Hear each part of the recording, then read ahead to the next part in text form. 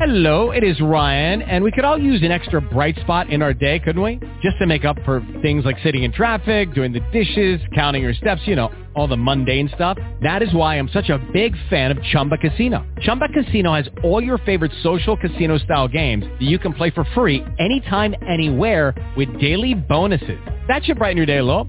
Actually, a lot. So sign up now at ChumbaCasino.com. That's ChumbaCasino.com. No purchase necessary. VGW Group. Void where prohibited by law. See terms and conditions. 18+. Blog Talk Radio.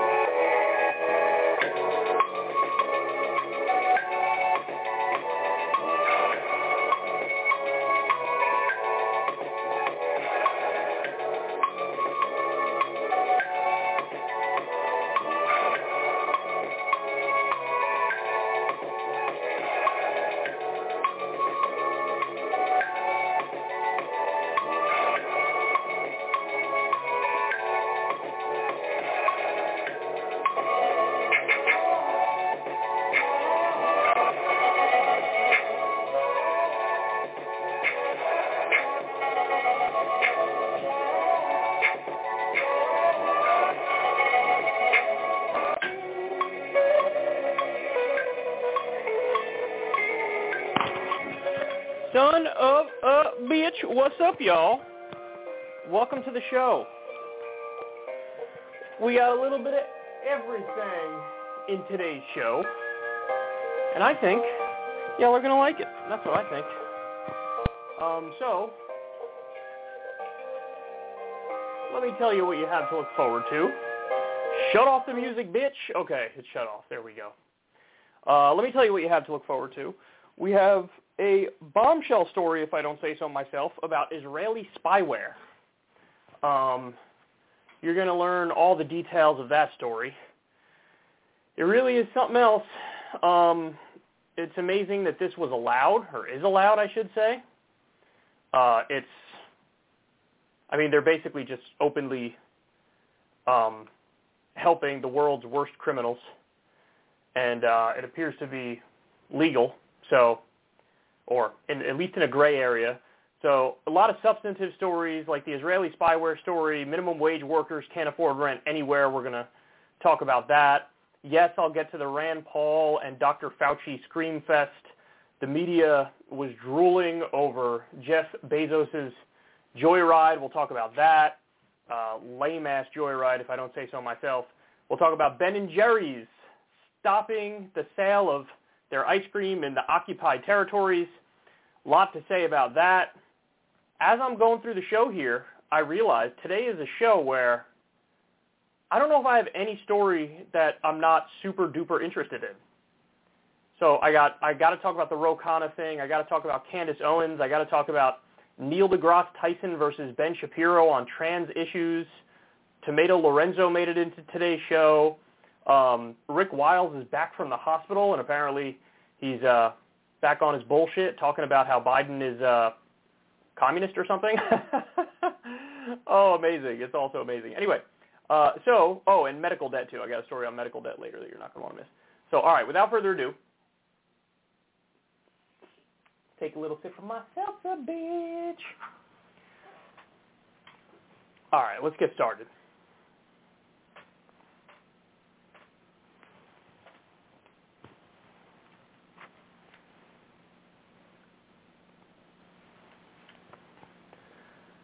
So quite a story was just released by The Guardian. This is huge, and this actually, in my opinion, is only rivaled by, the Edward Snowden, Glenn Greenwald, NSA leaks. Like, this seems like the logical follow-up to that story. Now, of course, since this particular story implicates the Israeli government, you don't have much, you don't have many stories being written on it from other media outlets. And it's a shame because this story really is gigantic and it's super important. So the title of the Guardian piece is Revealed, Leak Uncovers Global Abuse of Cyber Surveillance Weapon. Spyware sold to authoritarian regimes used to target activists, politicians, and journalists, data suggests. So, I mean, I know you guys know what clickbait is. Honestly, I think that headline is like anti-clickbait because the story is a hell of a lot more explosive than even that title would have you believe. So let me walk you through this. There's this Israeli spyware, and it's hacking spyware, and it's called Pegasus. Now, this spyware is really malicious and nefarious, and it does what's called a zero-click attack, which means you don't even need to click a bad link in order for this spyware to get into your phone. They just have to send you something, and then boom, your phone is completely compromised. It's been used to penetrate even the most up-to-date iPhones running on the latest version of iOS. That's terrifying because iPhone, as I'm sure many of you know, they sort of pride themselves on being the most secure of anything you can get. And with this particular spyware, you don't have to click on anything. They just send something to you, and boom, your whole thing is compromised. And they immediately have access to all of your text messages, all of your iMessages, all of the photos in your library. They could turn your microphone on and off. I mean, this is like a next level sort of intrusion. So wait until I get to the names of some of the people who are being spied on, or at least were on the list of the company that made Pegasus, which is, again, the name of the spyware. Now, when they did forensic analysis of a small subset, I forget how many people it was, 60 or 70, something like that. They did an analysis of their phones, 60 or 70 people who were on the list, and about half of them were infected, or there was evidence that they were infected with this spyware. So the list is 50,000 people long, and they say, hey, it's not necessarily the case that all of them are being spied on, but they're on the list of people that clients of this company were interested in. So in other words, they're either being spied on or at some point in the future will likely be spied on. So again, they're targeting human rights activists, journalists, lawyers across the world who've been a target of authoritarian governments, and even like politicians, prime ministers, presidents. So it doesn't just affect iPhones; it also affects Android devices. The leak, as I said, contains about 50,000 phone numbers.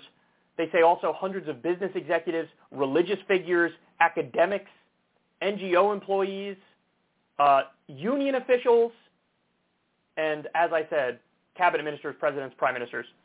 The list even contains the numbers of close family members of one country's ruler. So in other words, there's some dictator somewhere. They don't say specifically who it is yet, but this person was effectively trying to spy on their family members to see what they were doing. Now, overall, more than 180 journalists are listed in the data. That includes reporters, editors, and executives at the Financial Times, CNN, the New York Times, France 24, The Economist, the Associated Press, and Reuters, which, by the way, at least as of right now, a lot of these outlets haven't picked up this story, which makes me feel like, are you insane? Like, they're literally targeting you, and you haven't picked this story up yet? so here's where, I mean, it's already dark. Here's where it turns super dark. There's a phone number of a freelance Mexican reporter, Cecilio Pineda Berto. His name was found on the list. He was of interest to a Mexican client for this Israeli company selling the spyware. And he was murdered. He was murdered, and his killers were able to locate him at a car wash. So, I mean, all we have now is the name on the list and the time that the name was on the list, and then a couple weeks later, this person was killed. So we don't have the hard evidence yet, but it's a lot of circumstantial evidence, and it appears like this spyware was sold to somebody who then murdered a journalist. Now, listen, I'm no genius or anything, but that sounds to me like it's either some corrupt government official who was murdering somebody because they didn't want this person to uncover their corruption, or, you know, the Israeli company selling Pegasus was working with drug cartels. Now, they swear up and down, I mean, it's absurd on its face, but they swear up and down, no, we only sell this spyware so that terrorists and criminals can be targeted, and it's only sold to, like, official law enforcement. And we have a process where everybody's vetted, and the Israeli government has to approve the sale of the spyware to, you know, whoever we're selling it to, whoever the client is. First of all, I don't trust the the moral or ethical decisions of the Israeli government at all. They're wildly immoral and unethical. But beyond that, I simply don't believe that. Because as you can see, this list is really long, and it's got a lot of people on it, and it's got a lot of sketchy clients. So the clients include Azerbaijan. So the government of Azerbaijan, deeply authoritarian. We've talked about this guy before. Bahrain, Kazakhstan, a lot of clients in Mexico. Could be government officials and or drug lords. Morocco, Rwanda, Saudi Arabia, Hungary, India, the United Arab Emirates. It was used by Saudi Arabia, get this, another huge bombshell here. The spyware was used by Saudi Arabia and its close ally, the UAE, to target the phones of the closest associates of Jamal Khashoggi, the Washington Post journalist who was murdered. And so the spyware, we know for sure, was used in the months after his death to make sure that his family members and the people closest to him weren't digging too much or didn't want revenge or something to that effect. Even the Turkish prosecutor investigating Khashoggi's death was also targeted with this spyware. I mean, again, this is huge. It's what we're uncovering here, or what The Guardian uncovered with the help of Amnesty International and some others, is basically a global spy network. It's a global surveillance network. So, more people who are on the list. If you think anybody's immune to this, you would be wrong. The South African president was on the list, and he appears, or this person, Cyril Ramaphosa, I don't know if that's a man or a woman, forgive me. This person appears to have been selected by Rwanda in 2019, so Rwanda wanted to spy on the South African president.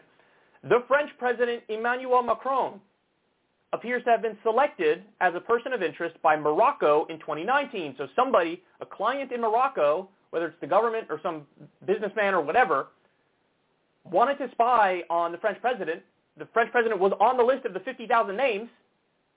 And listen, as I already told you, in the forensic analysis, about half the people of the 50,000 were already being spied on.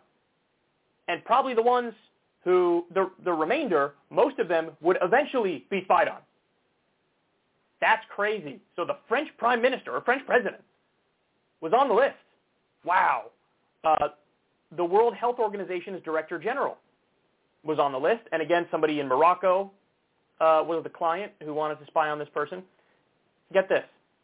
The prime minister of Lebanon, who actually just resigned recently, this person was on the list, and they were selected by the UAE in 2018 and 2019. I don't know how many of you remember this, but there was a time when the prime minister of Lebanon was kidnapped by Saudi Arabia and the UAE. And now we know he was on the list hey, let's spy on this person. So the spyware that was used that led to the kidnapping of a prime minister was sold by this Israeli company. The King of Morocco, who was selected as a person of interest in 2019, was apparently selected by security forces in his own country. So again, now here's an example of there's a monarch or a head of state or an authoritarian ruler who the security forces in their own country were like, we're going to spy on him. Now, I'm sure the king did not want that, which means what? This could have been an example of an Arab Spring type situation where it's like they're trying to monitor him and maybe they're plotting, to do something at some point like overthrow him. Morocco's prime minister, again, so it was Morocco's king and Morocco's prime minister. They were selected as people of interest, 2018 and 2019, from elements within their own country. Imran Khan, the prime minister of Pakistan, was selected by India in 2019 to spy on. Felipe Calderon of Mexico, that's the former Mexican president, his number was leaked in 2016 and 2017 to a Mexican client, and it was at the time when his wife was running to be president. And again, we don't know yet, but this could be from rival political factions, different elements of the government, or drug cartels that were spying. This is out of this world, and this I found interesting too. Robert Malley, a longtime American diplomat who was chief negotiator on the U.S.-Iran deal, he was spied on by Morocco in 2019. And by the way, the name of the company is, I think, NSO, the Israeli company that sells Pegasus. NSO said that its government clients are prevented from deploying its software against U.S. numbers because it's been made, quote, technically impossible. So at least in theory, the idea is U.S. officials, their government officials at least, have some sort of security that could even block this particular malware. I don't know if that's true because based on my reading of the situation, basically everything that this company said was bullshit. Oh, it's only used for criminals and terrorists. Oh, everything is vetted through the Israeli government. By the way, I love this. They say, we strictly vetted the human rights record of everybody who we sold this spyware to.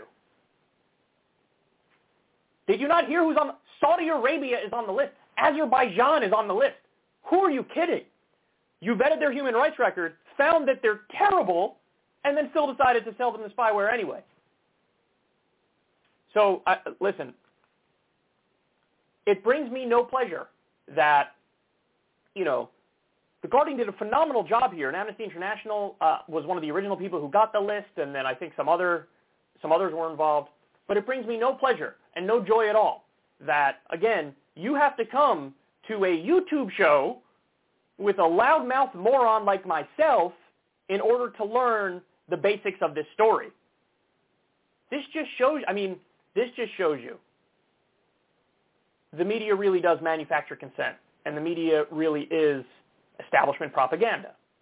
Because in a sane world, this is a bombshell story that they talk about for a week. And I haven't heard anything on CNN, MSNBC, or Fox News, and most even print outlets haven't touched this yet. So massive credit to The Guardian. Remember, it was The Guardian that originally did the Snowden leaks with Glenn Greenwald. So they have a record of actually, breaking some super important stories. But this time the media is not running with this, and it's amazing because even the Snowden story they ran with, a bunch of WikiLeaks they ran with, but they're not running with this one, and that's absolutely infuriating. But, it's huge. There's a huge leak. And, by the way, they're releasing more and more over time other people who are on the list. And my guess is, even though they say, it's impossible to spy on Americans with this, or, American government officials, my guess is there's going to be a lot of Americans on this list. And there's going to be some bombshell ones, some, top-ranking U.S. officials. Because everybody, internationally, regardless of who's an ally with who or whatever, everybody wants to spy on everybody. But now we know this company, totally unscrupulous. They pretend like they have this really thorough process, completely unscrupulous in who they're selling this spyware to and then who it's used on. If you really vetted their human rights record, then why the hell was it over 180 journalists who were spied on? Just so everybody understands, the journalists in question are real journalists. These are people who are looking into corruption in their respective countries, looking into war and things of that nature, exposing people in high-level positions. People who were looking into the drug war. So you have human rights activists and journalists and completely innocent people on this list, because the fact of the matter is, as a general rule, anybody who wants to use the spyware is not going to be using it solely on criminals and terrorists. They're going to use it on whoever they feel threatens their power in any way, shape, or form. And that's exactly what we're seeing here. That's exactly what we're learning here. And the people on the list, it's amazing who's on the list. Eventually it comes for everybody. I mean, the French president is on the list. That's insane. So I don't know why this story isn't bigger. I don't know why more people aren't talking about it. And I don't know why this is allowed. By the way, everybody go to Edward Snowden's Twitter feed, because he's been going off about this, and obviously he's sort of an expert now on these issues. And he's got ideas as to how you fix this and what you ban and all that. I'm not an expert. I can't give you the answers on that front. All I know is this is a dirty, dirty industry. They're absolute brazen liars, pretending it's, everything's on the up and up. And this needs to be called out. This needs to be exposed, and this needs to be stopped. And it's amazing that this sort of spyware, and it's just so casually being used and sold to the worst of the worst. Authoritarian dictators, murderers, likely drug lords. Is there anybody they didn't sell it to? We're probably going to learn that, one of the top clients are legit terrorist groups. Not just authoritarian governments and dictators, but like some flat-out terrorists. Because they're completely unscrupulous with it. And so we'll see. More leaks are coming out. The first batch of leaks included the French president. If it only gets more explosive from here, then Jesus Christ.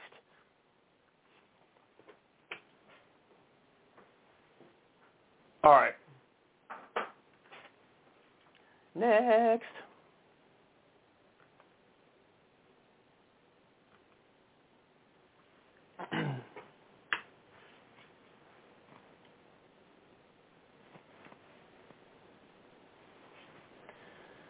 So we got some new numbers on the minimum wage.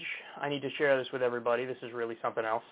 There is no state, country, or city in the country where a full-time minimum wage worker working 40 hours a week can afford a 2-bedroom rental, a report from the National Low-Income Housing Coalition showed. A full-time minimum wage worker can afford a 1-bedroom rental in only 7% of all U.S. counties, 218 counties out of more than 3,000 nationwide. That's incredible. The federal minimum wage is $7.25, but the report showed that a worker would need to earn $24.90 per hour in order to afford a 2-bedroom home at fair market rent. And a $20.40 housing wage would be needed for a 1-bedroom. Fair market rents are government estimates of what a person should expect to pay for a modest home in their area. A housing wage is the amount a worker would need to earn to afford a home without spending more than 30% of their income on rent. Wow. So 2-bedroom apartment, minimum wage worker can't afford that anywhere in the United States of America. A 1-bedroom apartment, only 7% of all U.S. counties can a minimum wage worker afford that. This comes out, I think it came out the exact same day or maybe one day apart from when Biden said, capitalism is working and we're making it work, to the benefit of everybody. What are you talking about? Other numbers I saw the other day. U.S. wealth and income inequality is almost literally off the charts compared to every other developed country. You think this system is working? You work full-time and you can't even put a roof over your head? Or what are you going to do? Squeeze a family of 4 into a studio apartment? This is criminal, man. This is criminal. Brianna Joy Gray made a great point to Crystal Ball and I on our last podcast. She said, you know society is in trouble when you have people who followed the rules, did everything they were supposed to do, and they still can't make it. You know society is crumbling, falling apart, when people nominally do everything right, and they fall behind and they can't make it. That's exactly where we're at right now. Exactly where we're at right now. And by the way, you might look at this and say, whoa, that means $15 minimum wage isn't even enough. What I would do to deal with this is have some sort of supplemental UBI along with raising the minimum wage, and I would try to have near universal unionization, because what we know for sure, based on U.S. history, but also if you look at the Scandinavian region right now, there are a lot of countries that they have near universal unionization, and they have a thriving working class. So if you have unionization, if you have a higher minimum wage, and if you have a universal basic income, now we're talking about redistribution where people, if they work a full-time job, they're going to be okay. What we have now is not that. It's not even close to that. And a lot of people have just gotten used to this. You know what I mean? Like, plenty of people, if you bring this fact up to them, their response is, you just work your way up the ladder. So they look at this and they're not even bothered by it, or they say something like, minimum wage jobs are all for, people in high school in the summer. They don't need more than this. But if you look at the data, that's actually not true. There are many minimum wage workers. The majority of minimum wage workers are not the teenager on summer vacation. And also you have this issue where if you tell everybody, hey, wake up, work your hardest, get up that ladder, get a promotion, and earn more money. If you tell everybody that, and let's say everybody takes your advice. Everybody wakes up, they work as hard as they can, they really put their all into their job, whatever their job is everybody going to get the promotion? So if you work hard, you always get the promotion. That's really the argument. Everybody's going to get the promotion? No, because then there's nobody left to do those jobs. So then the question becomes, do you want to pay the people who are working those jobs enough so they can survive? And if you answer no to that, you're a giant prick. You're an asshole. I see no way around that. So, again, this stuff is astonishing. If the minimum wage kept up with productivity, it would be over $20 an hour already. Now, you could say, hey, some of that productivity actually isn't because of the workers. Some of it is because of technology. Fair enough, but it's still an astonishing fact. Also, if it was just equal to what it was in 1968, it would be over $10 an hour today. So the minimum wage today is worth less than the minimum wage was in 1968. Think about that. That's amazing.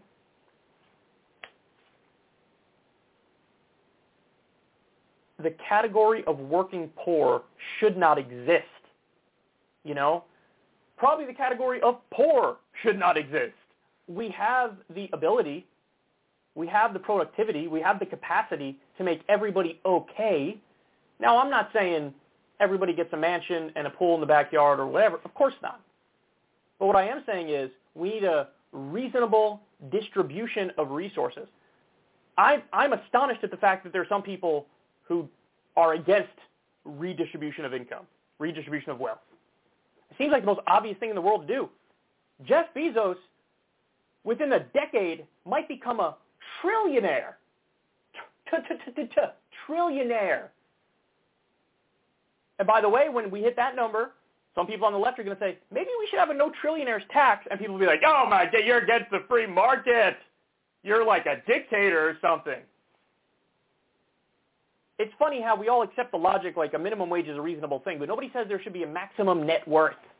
But I think that's a perfectly reasonable position. Effectively, 100% tax on net worth, wealth over a certain line, maybe $1 billion. So you can max out at $1 billion net worth. Oh, but they're not going to be okay.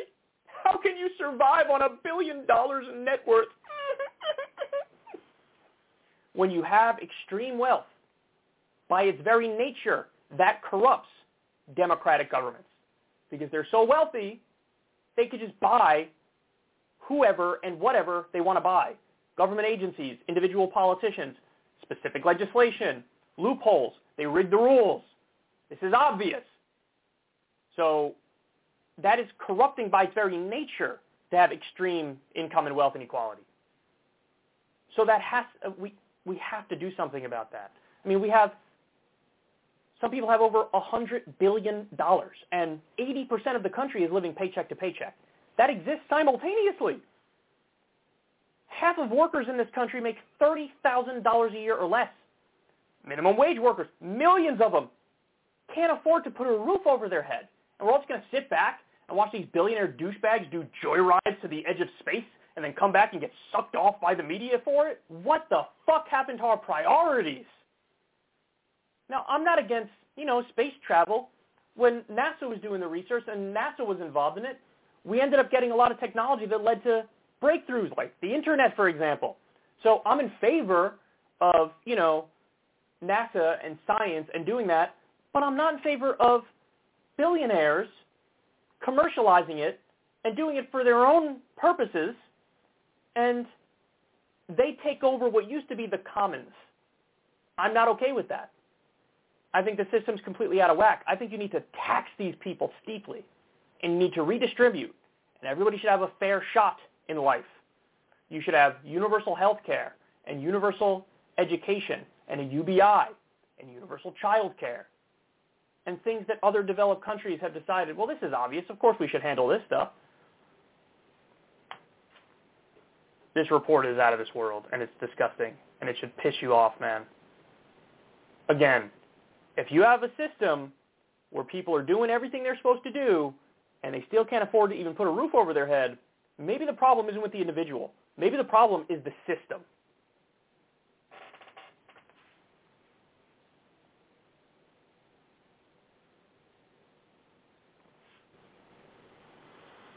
All right, let's move on. Dr. Fauci and Rand Paul.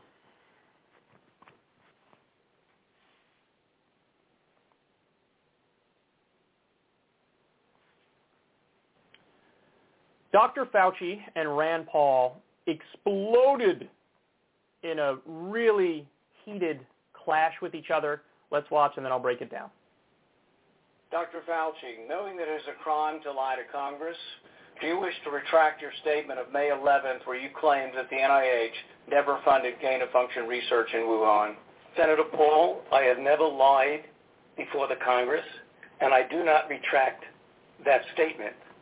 This paper that you are referring to was judged by qualified staff up and down the chain as not being gain of function. Let me finish. You take an animal virus and you increase the transmissibility to humans. Right. You're saying that's not gain of function? Yeah, that is correct. And Senator Paul, you do not know what you are talking about, quite frankly. And I want to say that officially. You do not know what you are talking about. Okay, you get one person. Speak to the NIH definition of gain of function. This is your definition that you guys wrote. It says that scientific research that increases the transmissibility among mammals is gain of function. They took animal viruses that only occur in animals, and they increased their transmissibility to humans. How you can say that is not gain of function? It is not. It's a dance, and you're dancing around this because you're trying to obscure responsibility for 4 million people dying around the world from a pandemic. And let's send Dr. Fauci. I have to, well, now you're getting into something. If the point that you are making is that the grant that was funded as a sub-award from EcoHealth to Wuhan created SARS-CoV-2, that's where you are getting. Let me finish. We don't know. Well, wait a It minute. didn't come from the lab, but all the evidence is pointing that it came from the lab, and there will be responsibility for those who funded the lab, including yourself. I totally This committee will allow the witness to respond. I totally resent the lie that you are now propagating, Senator, because if you look at the viruses that were used in the experiments, that were given in the annual reports, that were published in the literature, it is molecularly impossible. No one's saying those viruses caused it. It no is one is molecularly. those viruses caused the pandemic. What we're alleging is that gain-of-function research was going on in that lab, and NIH funded it. That is Can't not... get away from it. It meets your definition, and you are obfuscating the truth. I'm not obfuscating the truth. You're the one. Time is expired, but I will allow the witness to... Let me just finish. I want everyone to understand that if you look at those viruses, and that's judged by qualified virologists and evolutionary biologists, those viruses are molecularly impossible No one's to saying result they are. No in one's saying those SARS-CoV-2. viruses caused the pandemic. We're saying they are gain-of-function viruses because they were animal viruses that became more transmissible in human, and you funded it. And you did the truth. And you implying... Paul, your time has expired, and I will allow witnesses to come before this committee to respond. And you are implying that what we did was responsible for the deaths of individuals. I totally resent that. And if anybody is lying here, Senator, it is you. Damn, son. That got heated. Okay, so there's a lot to break down here. And so I had to do a little digging of my own because they both seemed really like passionate and certain of their positions, and they both seem like they really believe what they're saying. Like, it doesn't appear to me like Rand Paul thinks that Rand Paul is lying and Fauci thinks that Fauci is lying, but Fauci thinks Rand Paul is lying and Rand Paul thinks Fauci is lying. So let's get to the first question is gain-of-function research. What is gain-of-function research? Well, it's defined as medical research that alters an organism or disease in a way that increases pathogenesis, transmissibility, or host range. This research is intended to reveal targets to better predict emerging infectious diseases and to develop vaccines and therapeutics. So in other words, you take a virus and you play with it in the lab to make it more deadly and more dangerous and more likely to be spread to humans. So, I mean, that seems super duper dangerous at face value, but their argument is, hey, the reason why we do this is because we want to be able to come up with vaccines and therapeutics that can handle this if it ever naturally happens. That's sort of the argument.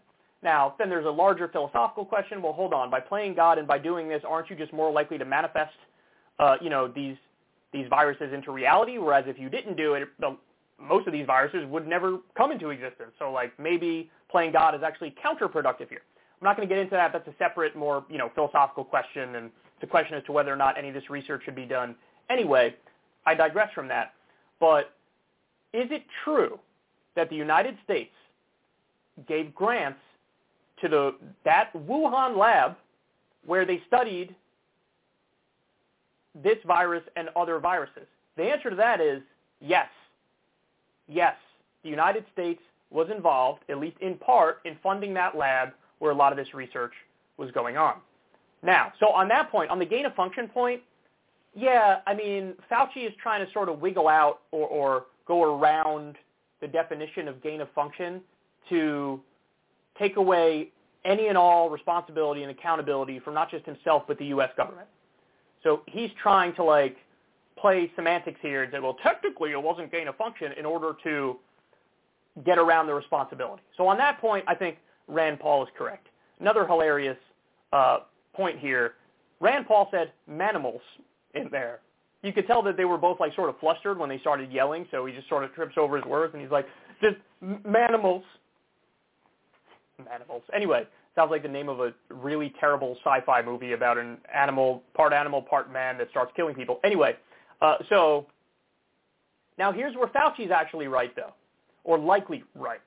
I talked to Crystal a little bit about this, and she also was really interested in this and was reading about it, and they've covered the lab leak theory extensively over on her show.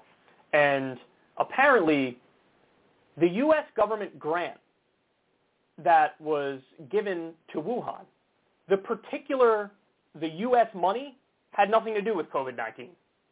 So, yes, the U.S. helped fund that Wuhan lab, at least in part, but the particular things that our money, U.S. taxpayer money, went towards in the Wuhan lab was not COVID-19, which is why Fauci says, hey, the experts who looked at this said it's molecularly impossible for basically the stuff that we funded to become COVID-19. And so Fauci's point is, you're implying that, myself or the U.S. government is like directly responsible for COVID-19, and we're not.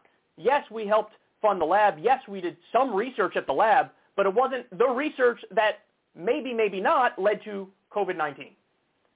So that's my understanding of the situation to this point. So in other words, Rand Paul is right on a certain point about gain of function, but he is implying that the U.S. is sort of responsible for the COVID-19 pandemic, and Fauci is, trying to weasel out of the gain of function definition.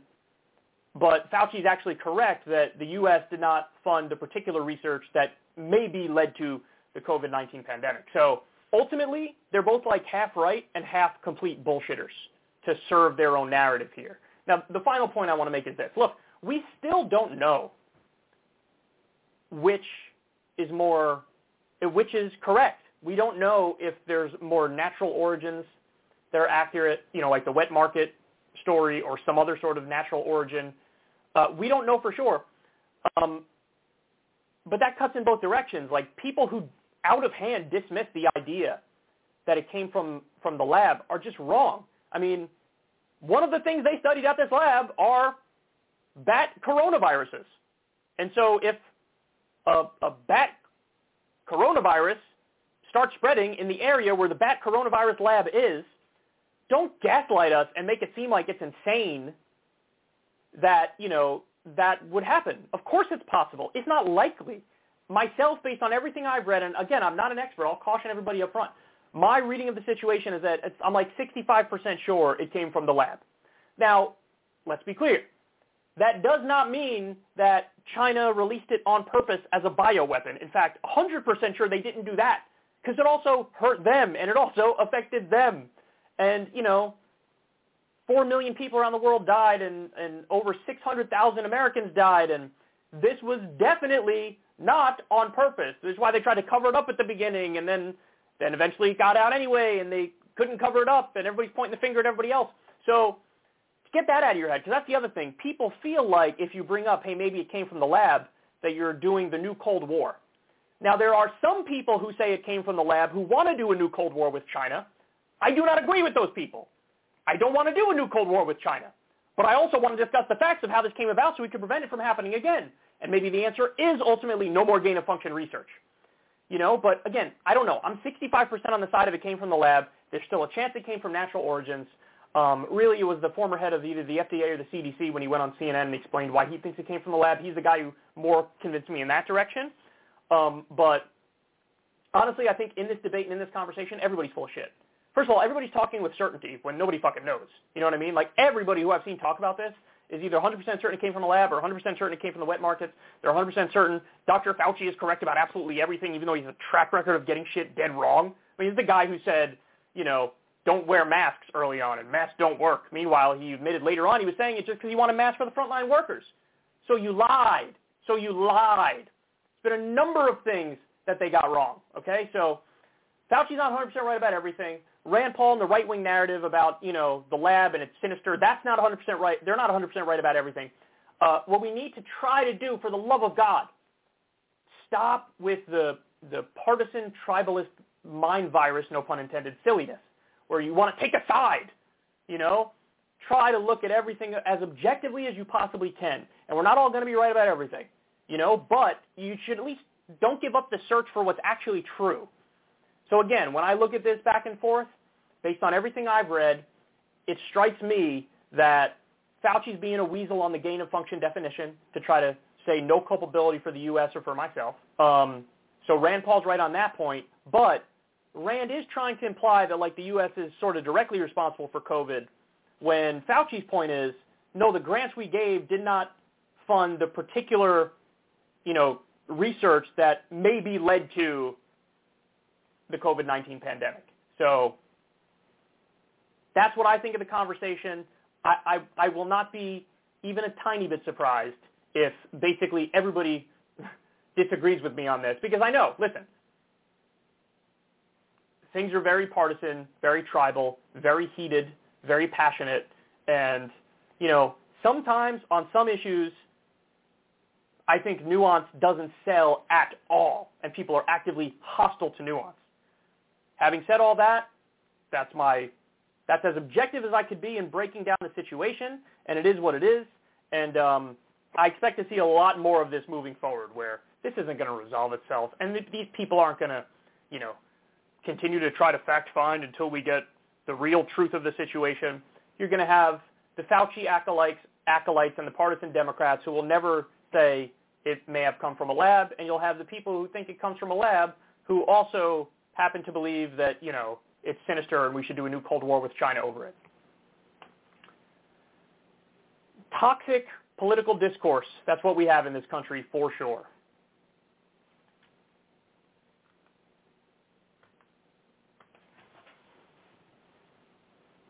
Okay. Next.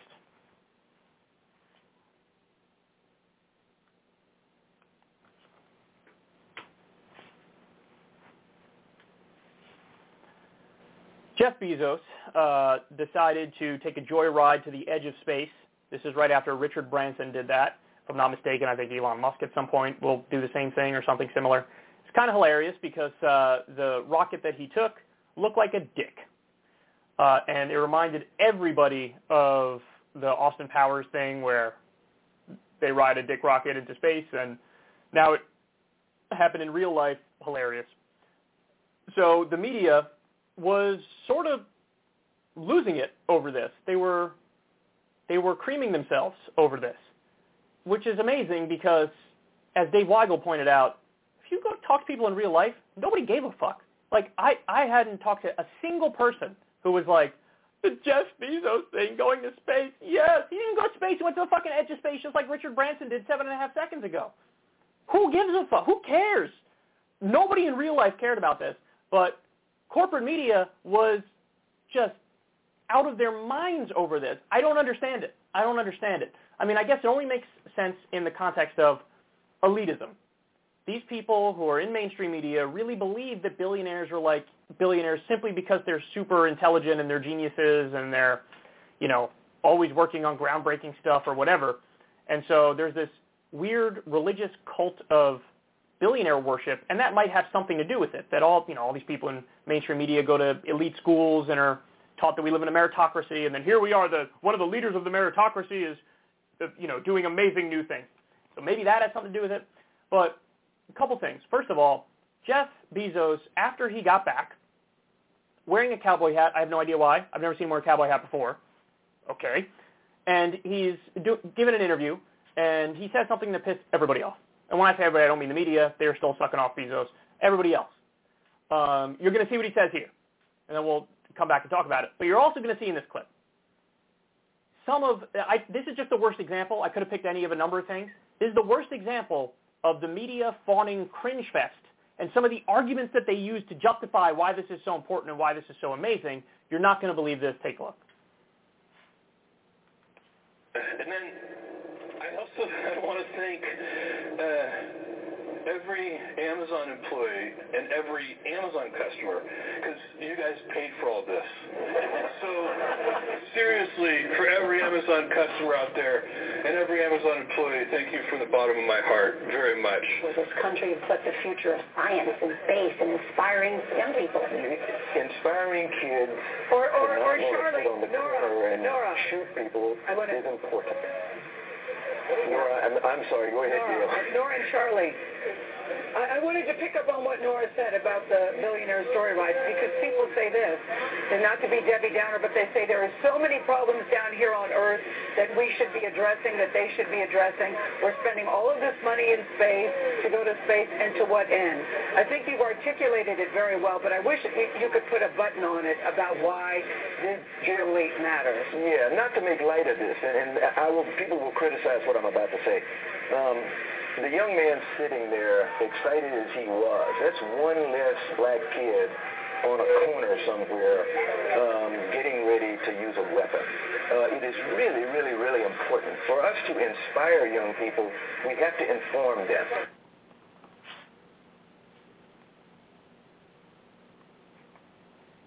I don't know who that last person is. I don't want to know who that last person is. But that was one of the worst points I've ever heard in my life.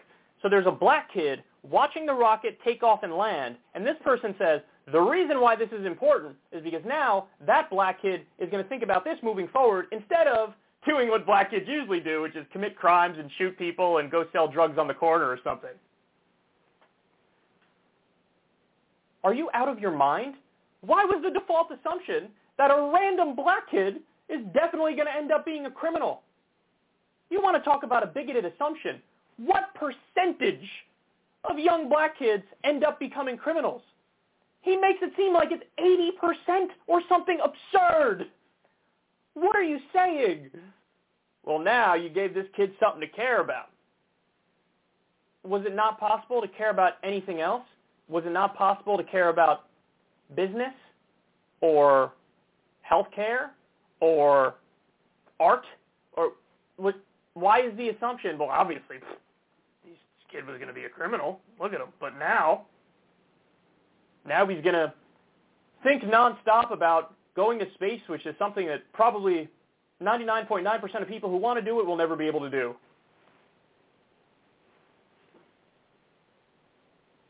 What is wrong with the media? They really are in their own elitist bubble. Who does this represent? Who watches this and nods in agreement? Yes, yes. And by the way, even if you buy that horrendous logic, this used to be something that we did for the commons. It was the public. It was NASA. It was an American project. Now it's some billionaire douchebag. Which leads me to the first comment where he says, hey, thank you to every Amazon customer and every Amazon employee because you guys paid for it. You thought this was going to be an endearing thing to say? Yeah, I'm sure that every single worker who had to piss in a jar or shit in a bag or fainted in the factory because it was too fucking hot, I'm sure now they think, well, this was all worth it because my asshole boss made it to the edge of space for 3.5 seconds. Why does anybody, I simply don't understand why this is a big deal to anybody. Anybody. NASA, we went to the moon. And now somehow getting to the edge of space is like a big deal? Why is that a big deal? Oh, because it was done by a billionaire and maybe this will lead to commercialization of it. Why don't we spend the money? I think the criticism is 100% correct. Take that money and use it here for good. Jeff Bezos has enough money to eliminate world hunger. He can eliminate homelessness overnight in the U.S. like that. Why are we not, and forget it, him doing it, tax the motherfucker and redistribute. He's got over $100 billion in net worth. Are you kidding me? There should definitely be a wealth tax, and you should definitely take that money and eliminate student loan debt, give everybody health care, give everybody free college. There's a million things you could do. Not all with just Bezos' money, but if you tax the wealthy, tax billionaires, tax and redistribute.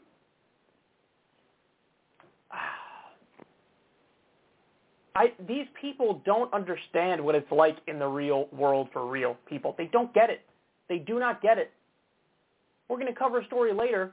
Medical debt nearly doubled over the past 3 or 4 years. Doubled! And that's just the debt that went into collections. That doesn't even include the debt that's yet to go into collections. So it's probably at least double that. I don't know how you get through these people. They're elitist. They're in their own bubble. They don't understand the pain that's out there. And they're jovial over this bullshit. Listen, again, I'm not against space travel. When you look at what happened with NASA and you look at the government research that goes into the problem solving for something like space travel, you get a lot of technology that can have practical use. So I'm not against it. But it should be done as an American project. And also it should be funded by taxing these motherfuckers who are now taking joyrides on their own. None of his workers should have to piss in jars and shit in bags and faint in the factory. We need new rules and regulations around that. Got to have better climate control in these various factories, in these warehouses, I should say.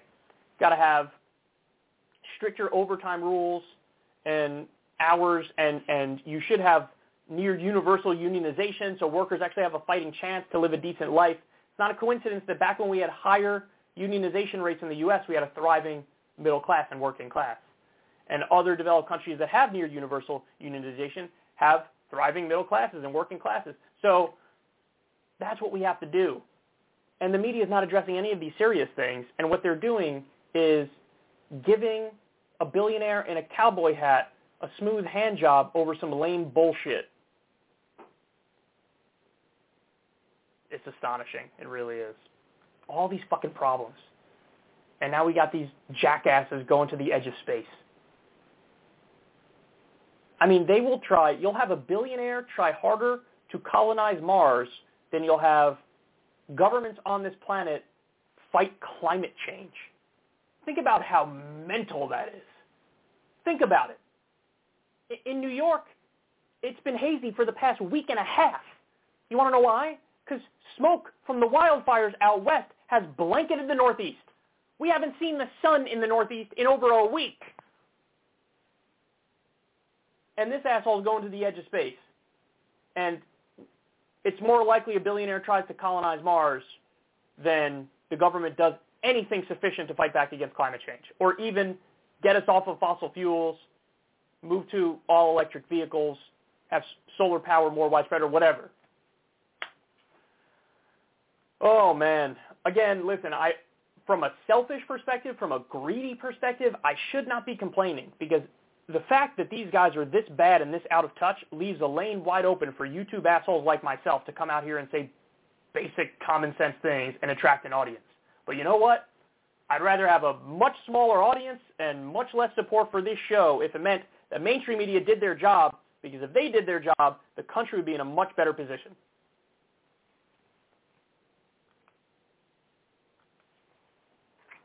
Okay, next.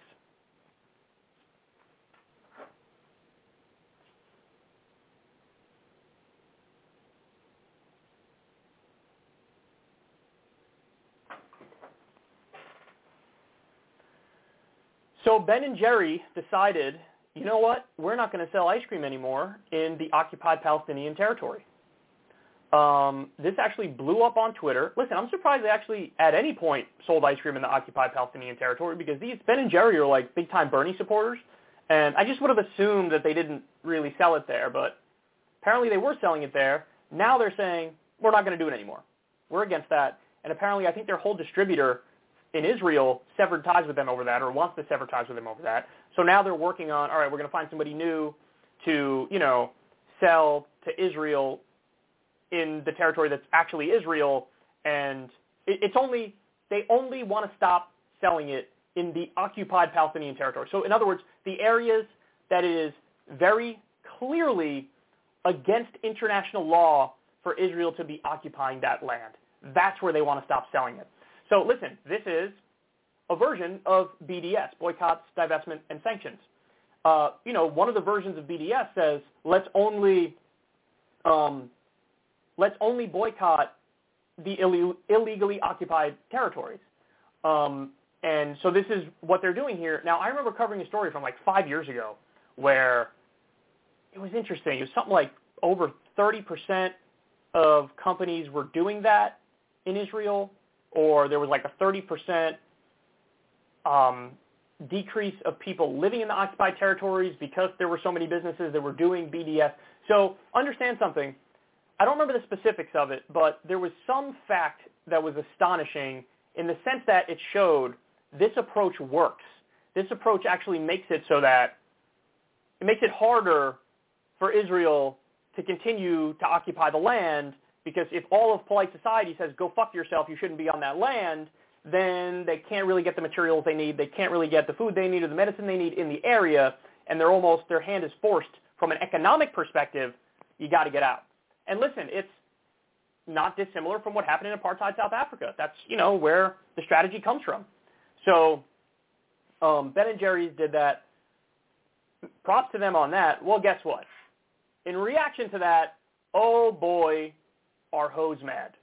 So the funniest thing I saw was somebody, made a fake Ben & Jerry's ice cream container that said like anti-Semitic on it, and it had the terribly offensive Jewish stereotype cartoon of the greedy person rubbing their hands together with the big hook nose, like the stereotypical anti-Semitic thing. They put that picture on it and called the ice cream like anti-Semitic pecan or something, and they were tweeting about it.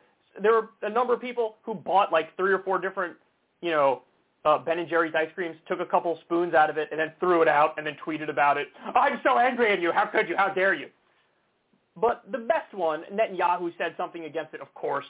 And then you have this idiot who's like the foreign relations minister or something to that effect in Israel, Yair Lapid. I don't even know how to say his name. I don't care. He's a douchebag. He says, Ben & Jerry's decision represents shameful surrender to anti-Semitism, to BDS, and to all that is wrong with the anti-Israel and anti-Jewish discourse. We will not be silent. Yeah, dude, you're such a victim, of course. Over 30 states in the United States have passed anti-BDS legislation in recent years. I plan on asking each of them to enforce these laws against Ben & Jerry's. They will not treat the state of Israel like this without a response. So a couple things there. There's nothing that annoys me more than an oppressor who whines and bitches and moans like they're the victim. Shut the fuck up. You are not a victim. You are not a victim. You know who a victim is? Somebody who just had their home literally bulldozed because Israel is trying to destroy the village in order to build a fucking new highway for settlers, who, by the way, are like Jewish supremacists and who have an apartheid system. Okay? Spare me. Spare me. Oh, I'm such a victim. One type of ice cream isn't being sold in our illegally stolen area. Shut up. Shut up. God, who looks at this and is like, good point, bro. You nailed it. I feel so bad. It's such an outrage that you're not going to be able to buy the ice cream that you want in the illegally occupied territories. Imagine caring more about that than people whose lives have been absolutely ruined and whose land has been stolen and it continues to happen. Imagine caring more about that than the fact that Israel just bombed a building that had the media in it in Gaza. And you're bitching and moaning about ice cream. It's out of this world, out of this world. But the other thing is, look at how brazen it is. Over 30 states have anti-BDS legislation. Hey, all those 30 states should criminally punish Ben & Jerry's. Okay, we have this thing in this country called the First Amendment and free speech. And you know what? There have been, I believe it's 4 courts in the U.S. who've heard cases on this anti-BDS legislation and these anti-BDS rules. Every single time, the BDS laws have been struck down because we have the First Amendment and we have free speech. This guy wants to make it so if you're an American citizen, you're allowed to criticize the American government as vituperatively as you want. But if you criticize Israel and the Israeli government, that's not allowed. Punish them. Lock them up. Put them in jail. Or whatever. Ban them from it. I don't even know what he's asking for. What do you want? You think Ben & Jerry's has like government contracts where they get government money? I don't think they do. Are you saying if they get those contracts, cut off that money? Is that what you're saying? Because even that would be unconstitutional. But put that aside, it sounds to me like he's going further than that. What do you want done? He doesn't care. He wants something criminal, some punishment for what he believes is a criminal action. The criminal action saying, I disagree with your illegal occupation, so I'm not going to sell ice cream in the occupied territory. Do you want to force them to sell ice cream in the occupied territory? Is that what you want to do? You want to force them to sell ice cream? Little bitches. Me, whine, moan, bitch. I'm so oppressed. I can't buy the ice cream. The people who own the ice cream company give a shit about Palestinians. Me. They support human rights. I'm against human rights. Me. Shut the fuck up. God, they're the worst. You notice this. It's not just the Israeli government, to be fair. There's a couple that are like this. Turkey and India are pretty bad, too. You could have the most mild, tepid criticism of the Turkish government or the Indian government, and the overreaction you get back is the most insane shit you've ever seen, where they think you basically committed genocide because you said, hey, maybe you shouldn't do that thing that's brazenly authoritarian and destructive and against human rights. How could you? How could you? Anti-Semite. I love that too, by the way. Any criticism of the Israeli government is immediately called anti-Semitism 100% of the time. It could be the most nuanced thing ever. Honestly, it reminds me a lot of when people criticize the Iraq War, conservatives always said about liberals on the left, you're just anti-American. You just hate America. You just hate America. You're like a bigot against America. That's intellectually satisfying to you, that answer? It can't be, because maybe the war is illegal, and maybe we're not under attack by this country, maybe whatever. They go right to attack your character, attack you as a person, attack your motivations and your intentions, say it stems from xenophobia or bigotry or racism or whatever. Utterly ridiculous. So anyway, credit to Ben and Jerry's. You want to know why they're overreacting? Here's the real point. They're overreacting because they don't want this to catch on. Like I said, there's already, I think it was 30% of businesses or something like that pulled out of the occupied territory, and this was going back 4 or 5 years or whatever it was. But imagine if you get 80%, 90% of businesses that are like, we're done. We're not doing it there. Now, again, they're not saying all of Israel. If you go, the lines that were drawn in 1947, 1948, totally fair game to do business there. It's, there's a difference between all of Israel and the illegally occupied territories that everybody agrees are illegally occupied territories. There's a difference. So, but that nuance is irrelevant to them. They're going to call it anti-Semitism. They're going to say it's bigoted and xenophobic. And they're going to flip out because they feel like this is an existential threat to them, because if 80 or 90% of the businesses pull out, then it is an existential threat, at least to the illegally occupied territories. But what I say to that is, good. That's the point. We want you out of there. You should be out of there. The entire international community, except the U.S. and you guys, says you should be out of there. Take your settler colonial bullshit and your anti-human rights garbage and shove it. Okay.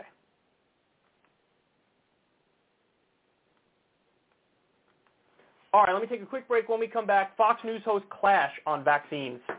You do not want to miss this, and you do not want to miss Candace Owens accidentally being based.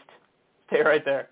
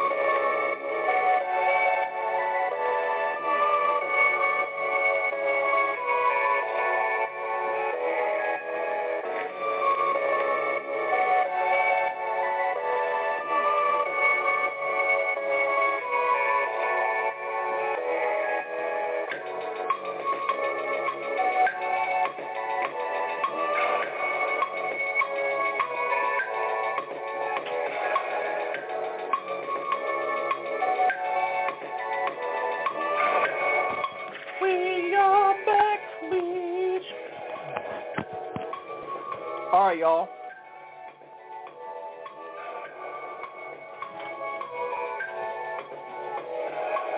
Welcome to the jungle. We are back. All right, let's keep it going. Still got a lot of phenomenal stories to get to. Let's talk about these Fox hosts.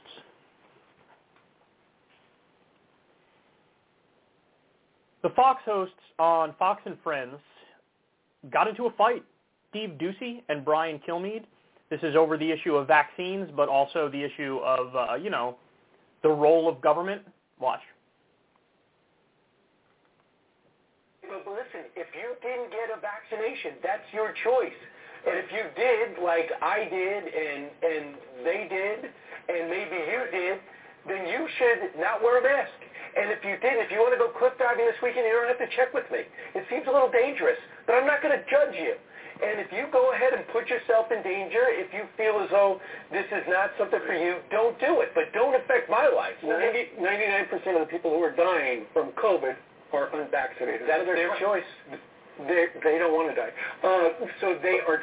The administration and the government is saying we need the mask mandate to protect the unvaccinated. That's not their job. It's not their job to protect anybody.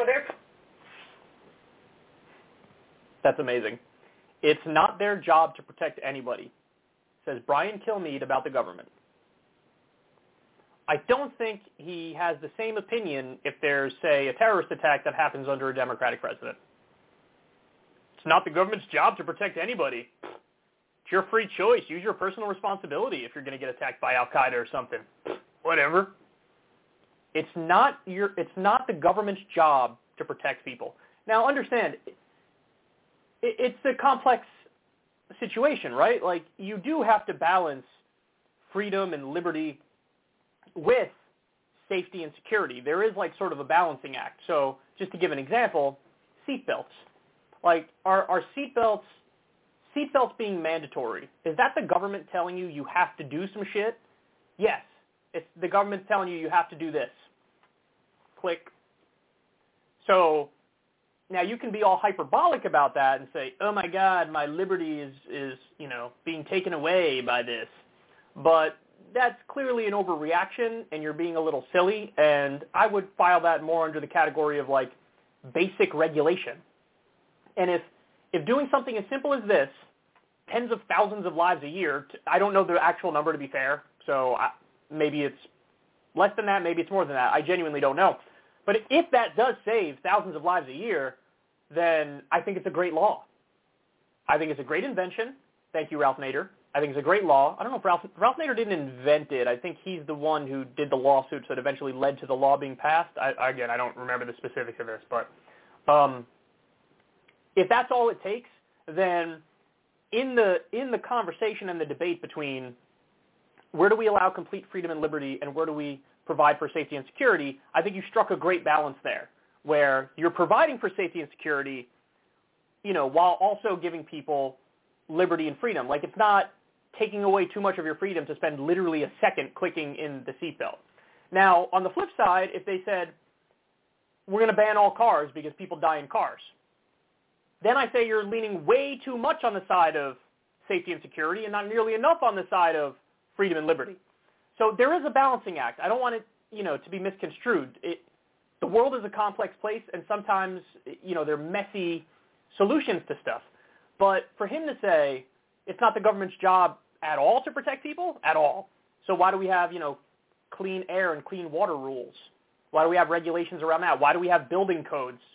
Why do we have a military that's supposed to go after Al-Qaeda? Now, by the way, everybody knows we're more of an empire, and oftentimes we're the baddies, but I digress from that point. Nominally speaking, you do want to protect from, like, Al-Qaeda. Why do we have police officers? To protect people, in certain situations, and to protect people's rights. So if the conversation is get a vaccine or don't get a vaccine if you want, but to have, like, a mask mandate if you're not vaccinated, is that, like, a ridiculous, thing that's really overly punitive and it takes away your freedom and your liberty? I don't think so. I think in a pandemic, it's totally within the purview of government to say, hey, we're going to do a universal mask mandate, or we're going to do a mask mandate among the unvaccinated, or we're going to do it at the state level or the local level or even the federal level. You know, I actually think if we had copied Japan early on, it took a much longer time for Japan to get hit hard by COVID because they basically had universal masks.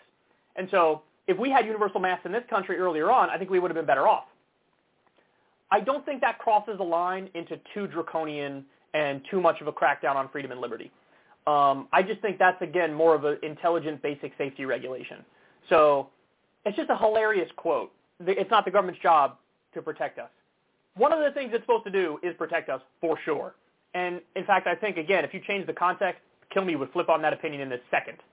If there was a terrorist attack under a Democratic president, he'd be like, the government's only job is to protect us, and they failed. They failed.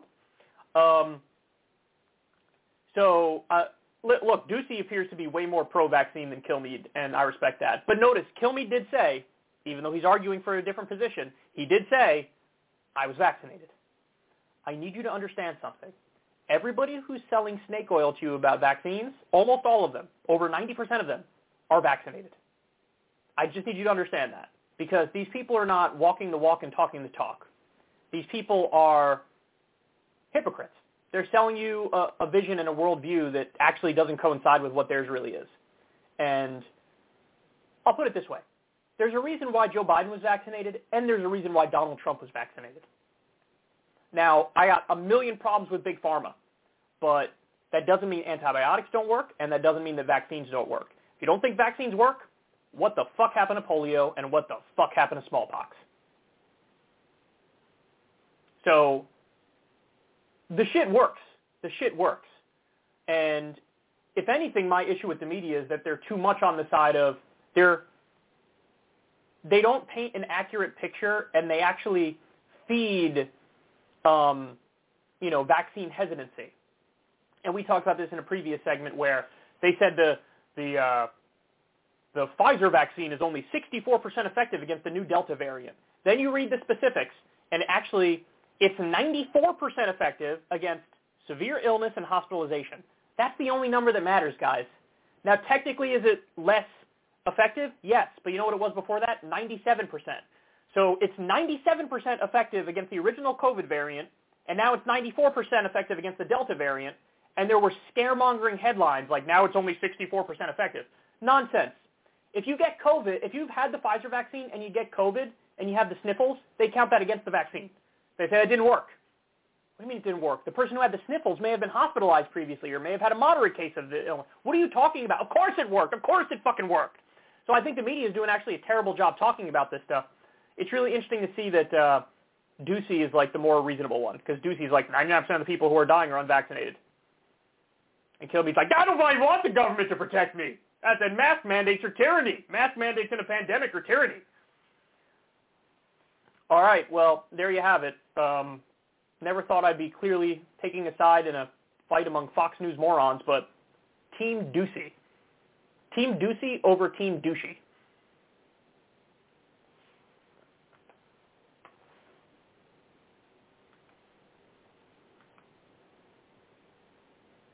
Okay, next.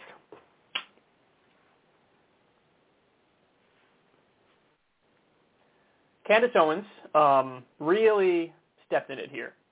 She accidentally admitted that Medicare for all, single-payer universal health care, is awesome. So she tweeted this, and it went rather viral. The COVID vaccine saves lives, which is why the government is making it free. Okay, so explain to me why insulin and asthma inhalers cost so much money. If the vaccines are really about the government trying to save your life, why do life-saving medicines cost so much? Exactly. You're right there. You're right there. You're right on the edge. One more millimeter. One more millimeter. That's exactly right. That's exactly right. Why does it cost so much money? Answer. Capitalism. The profit motive. People want to get wealthy off of other people's health situation. That's what it is. So there's price gouging that goes on, Candace. That's the problem. You have, drugs in this country cost like double or more what they cost in other developed countries because we're being price gouged by Big Pharma, who's effectively bought our government, and our government lets them get away with it. That's a problem, isn't it? expensive drugs are a problem, right? Health insurance companies that you pay a tremendous amount of money to, and then when you need them the most, abandon you and say, that's not covered, I reject your claim. That's a problem, right? So you're right there, Candace. You're right there.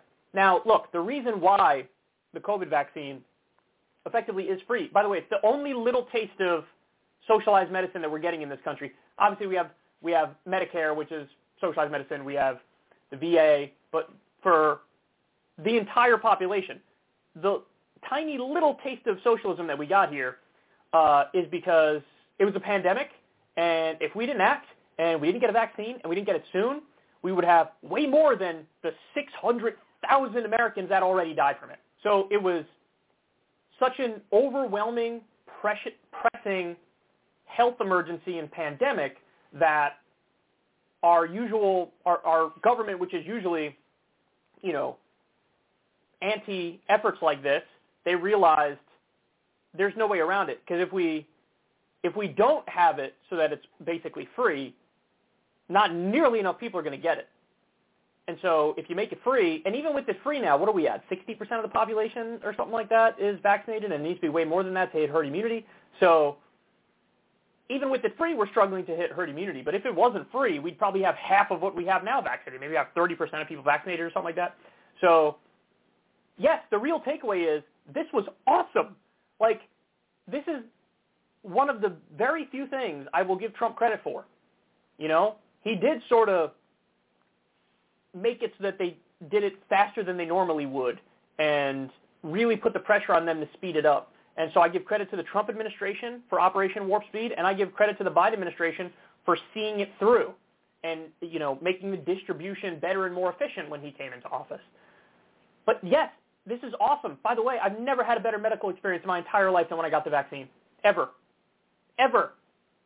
All I did, I showed up at I made an appointment. Well, actually, I didn't. It was either my mom or my sister or my aunt or somebody. They did it because I tried to get it right when I was allowed to get it in New York, so it was very busy, and everybody was trying to find a time for me. Thankfully, I was able to get one, and it was at a CVS nearby. I go in there. I just show my card, my insurance card, which I think it's fucked up we even need to have insurance cards, but I showed my insurance card, and waited on a relatively short line given the circumstances. And I sat down, said hi to the pharmacist. I got the Johnson & Johnson shot, the bad boy vaccine, right in my arm, and we're done. I had to sit there for 10 or 15 minutes so they monitor you, make sure you don't have a bad reaction, and then you're gone. And that's it. I didn't pay a single dollar, not a single penny. And it was awesome. And so I got to taste it. I was like, gee, imagine everything medical was like this. It would be so much better. It would be so much smoother. And don't say we can't do it, because it would save us $5 trillion. Guys, it's more expensive when you have a number of rapacious for-profit price gougers trying to get in your wallet. So the health insurance companies are price gougers. Big Pharma are price gougers. I mean, even the care providers are price gougers. Like the hospitals themselves are price gougers. The doctors themselves price gouge. It's a scam on top of a scam within a scam. If you get rid of all the mafia middlemen, you end up paying less and ultimately getting better care, as we know from other developed countries. So yes, Candace, you're right fucking there. You're right there. You're right there. What happened with the COVID vaccine should be the case with all of our medicine, with all of it. If you have cancer, you should get treatment, and that's it. As John Q says, that great Denzel Washington movie, here's the way it should work. Sick, help. Sick, help. That's it. We've made it so much more complicated than it has to be, and it's all because of capitalism. It's all because of the profit motive. It's all because some people want to get phenomenally wealthy off of other people's pain and their health situation. And I'm telling you, it's a perverse incentive. That's what it is.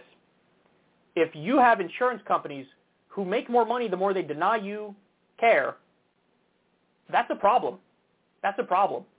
You have pharma companies that can price gouge you and get away with it because they bought the government. That's a problem. Nationalize all of it. Nationalize all of it. And don't tell me we can't do it. I mean, the military is run by the government. And the military is gigantic.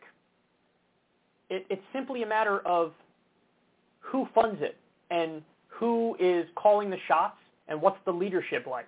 You could set up a very efficient, intelligent, reasonable system done through nationalization. Just like you could have a great business or a terrible business. You could have somebody who does a bad job running a national healthcare system or a great job. It's all about the leadership, the efficiency, how organized it is, how structured it is. Of course we need to do it. It's obvious we need to do it. Again, this isn't an open debate. This is a point I'm trying to impress upon everybody. It's not an open debate or discussion. Hey, is universal health care workable or good?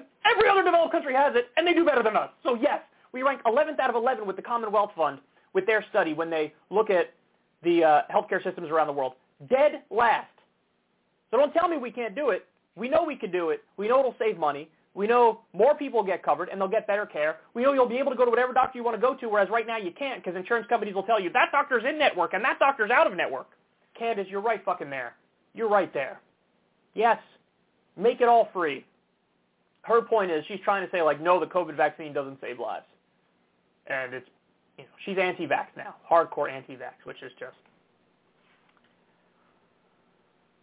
So, by the way, if you're skeptical on the vaccine, I just want you to know, this is one of your top spokespeople here. I just follow the evidence, follow the science, follow the data. I've told you guys a million times. I've covered the vaccine in detail on this show. Before I got it, I did a lot of research on it because I wanted to know what I was putting in my body. And it was unequivocal. Every outlet that had even a modicum of credibility was able to explain in detail how it's the right thing to do. And, listen, polio, smallpox, vaccines have been phenomenally successful in the past, and just because we hate Big Pharma, rightfully so, because they're corrupt and they bought the government and all this stuff, doesn't mean antibiotics don't work, doesn't mean your doctor's a piece of shit, and doesn't mean vaccines don't work. So you could have that reality or Candace Owens. All right, next.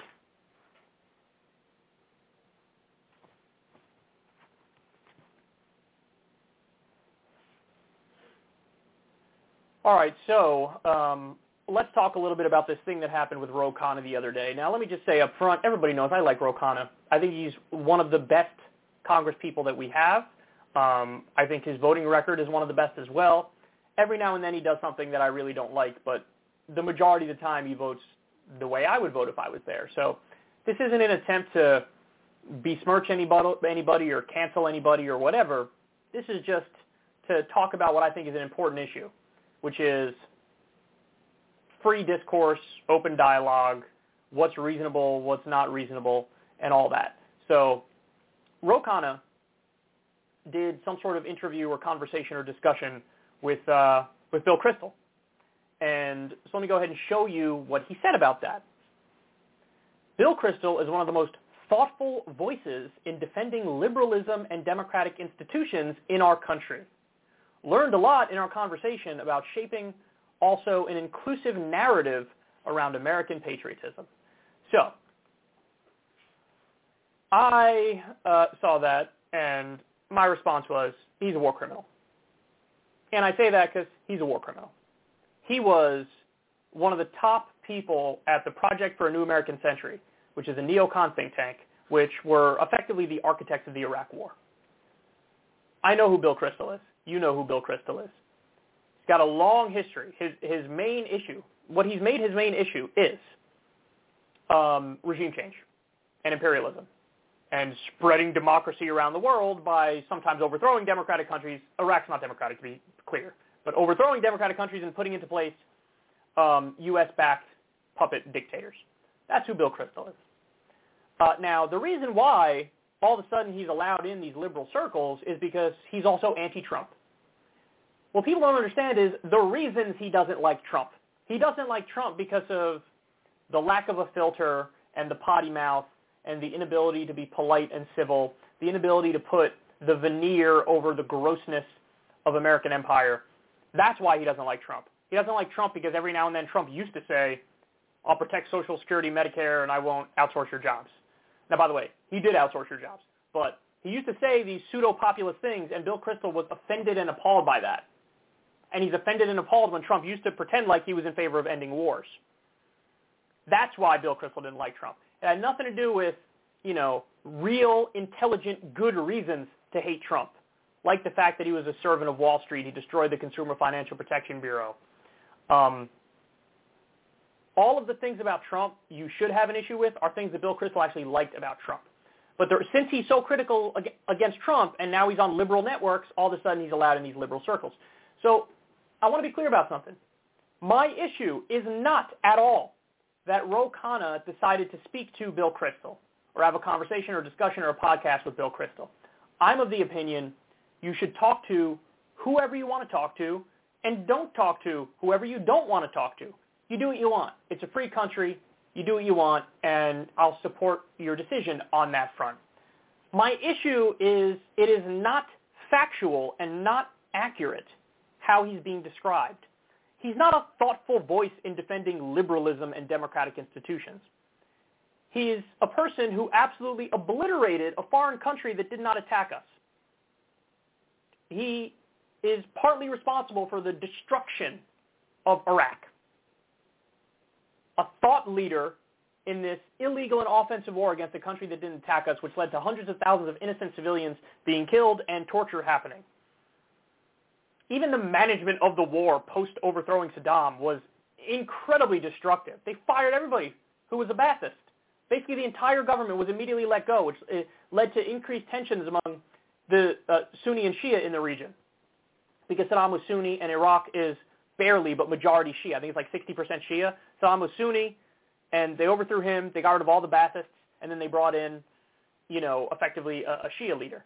And led to increased sectarian tensions, and the U.S. is greatly responsible for that. So everything about this guy, he's not a protector of democratic institutions. He's the exact opposite. He's an imperialist, neoconservative thug. A thug. That's what he is. And so my issue is not that Ro Khanna talked to him. You're allowed to talk to him. My issue is you're describing him as a thoughtful voice in defending liberalism and democratic institutions. In other words, you are helping to whitewash his record and clean the Iraqi blood off his hands. And that, in my opinion, is unforgivable. And then, so Bill Kristol also tweeted, "I'm back in the office after stimulating lunch with Ro Khanna." And see, he's tweeted about it, which is fine, but not with some on the left. I'm sure Ro can take the heat. As for me, I benefited from our talk and admired Ro's willingness to argue and occasionally gasp, agree. Again, I can only speak for myself here. I'm not a spokesperson for the left. But my issue is not that Ro talked to you. He could talk to you every day for all I care. You could do a podcast with him. You could hash out all your disagreements, whatever. My issue is the way you were described was factually inaccurate, and it helps to whitewash your horrendous record. Bill Kristol, we used to do segments on this show. Bill Kristol, I think, holds the world record for being wrong about shit. I wish I had the segment queued up right now, but I remember going through like a list of every prediction he made that was dead wrong, and it was hilarious because it was never ending. He's wrong about everything. And Ro calls him a thoughtful voice in defending liberalism and democratic institutions. He's a complete idiot who failed up his entire life. His daddy was political, and obviously he's massively political, and his whole thing is like, shouldn't the U.S. run the world? So I don't agree with how he's being described. So I just want to be clear again, this has nothing to do with canceling anybody. Ro Khanna's voting record is his voting record, and there's most of the stuff there is correct and good, and he deserves credit for that. That's why I've done 1,000 segments on Ro Khanna where we give him credit. But this is a swing and a miss. And the final point I'll make is this, and this is really important. I hope everybody, really takes, if you take anything away from this segment, it should be this. Let people can talk to whoever they want to talk to, can not talk to whoever they don't want to talk. That's all fine. That's all fine. But what you need to do is have the conversation or the discussion reflect the reality of the person's record or beliefs. So in other words, and we run into this all the time with Crystal Kyle and Friends, with how we do our podcast there. Most of the people who we talk to are just people who we're genuinely interested in, and they don't have too many concerning beliefs, and they don't have a record of war crimes or whatever the fuck. That's the other thing. War crimes aren't just disagreements, and I hate it when people portray it as such. But so for Crystal Kyle and Friends, most of the things are just smooth conversations because the people who we're talking to, it merits just a smooth conversation. because we don't have colossal disagreements. They don't have some abysmal record. And so you can have a smooth conversation, and it's all fine and dandy. Then there are some people who it's sort of a middle ground approach you have to take. So, for example, when we had on Andrew Yang, yeah, we agreed with him where we agree with him. You know, like, for example, we think the media always treated him unfairly and smeared him, because they did. And so we talked about that. But also, he said some horrendously atrocious things about Israel-Palestine. So what do? We brought it up, and we talked to him about it, and we pressed him on it. You want to know why? Because we don't agree with him on that, and we think he's way off base, egregiously off base, where it's morally reprehensible what his beliefs were. So we had to press him on that, and we did. And we did, and guess what? It was uncomfortable. But it's what we had to do. We had a responsibility to do it. And then other people, by the way, who you might want to engage with, have nothing but a hideous record, who are wrong about virtually everything and have terrible things in their past and have a terrible political record. If you engage with those people, I would hope that virtually the entire conversation is sort of, not amicable. You butt heads. You push back. You disagree strongly. You make clear that you think the person is wrong. You hash everything out, but you stick by your principles and your beliefs, and you explain where you think the person is horribly off base. So in other words, some interviews have to be standoffish because it all depends on the person's beliefs and their record. Now, I haven't really had many discussions with people like that who I think their beliefs are just atrocious. I haven't really had that many conversations with them. I'm not really as interested in talking to them because I know it's just all it is going to be strife and disagreement and talking over each other's heads. But sometimes you have to have, nothing but a standoffish debate with somebody. It all depends on their record. Some people it's the middle ground. Some of the stuff you're going to agree with them, it's going to be lovely, and other things you're going to have to really hold them accountable. And then other people, it's the smooth conversation. Now, I wasn't in the room for Bill Kristol and Ro Khanna, so I don't know exactly how the conversation went. But my contention is Bill Kristol is one of those people where it should be pretty much nothing but adversarial the whole time because he's wrong about 95% of stuff. That's how I would treat a conversation or a debate with Bill Kristol. 95% disagreement, holding him accountable the whole time, going over the things we disagree with. My issue is I think what Roe did is he put him in the 50-50 category. It was like half complete agreement and then half, okay, I disagree with you on your war crimes, which is not strong enough, But the half where he agreed was terribly inaccurate, and that's my issue with it. The half where he agreed, you heard what he said, thoughtful leader on democratic institutions or whatever. It's like, no, he's not. No, he's not. So don't, because I saw what Roe's response was to this when the left was coming after him. Like, oh, everybody's trying to cancel me. He said something like that to Glenn, like, oh, I thought you weren't in favor of cancel culture. And Glenn accurately responded, this has nothing to do with cancel culture. I'm not trying to kick anybody off social media here. I'm not trying to, deplatform you or censor you or anything. You can say whatever you want. You can do whatever you want. The issue here is his record is horrendous, and you're not accurately reflecting that. And so this goes across the board, guys. Never, I guess my point is it's got to all be accurate. Don't ever overstate your agreements with people who you actually don't have agreements with or that many agreements with. Don't understate it. It's just got to all be accurate and reflect the reality of the situation, the reality of the person's political beliefs, and the reality of their record. And really what you see now is people usually fall into one or two camps, which is treat everybody as adversarial or treat everybody as completely agreeable and look for that 3% agreement and disregard the 97% terrible shit. So anyway, that's my breakdown of it. I hope Roe maybe learned something from this, but it is what it is.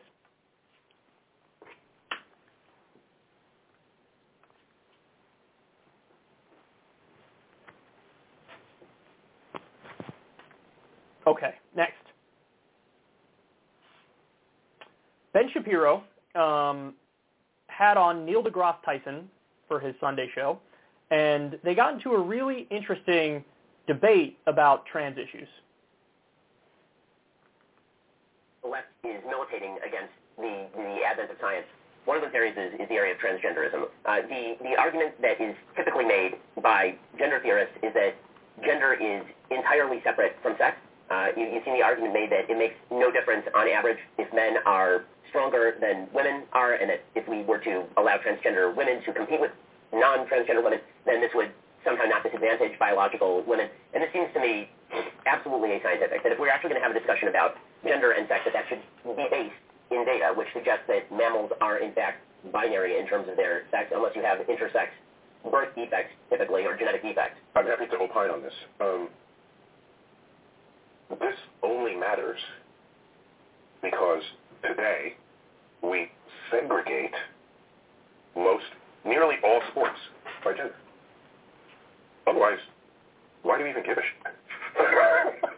what someone identifies with? So we live in a free country, and with consenting adults and people free expression of who and what they are. Man, I don't love language. I mean, it doesn't matter what you That's okay. And so there's the matrix of what you are biologically, how you express yourself, who you choose as a sexual partner.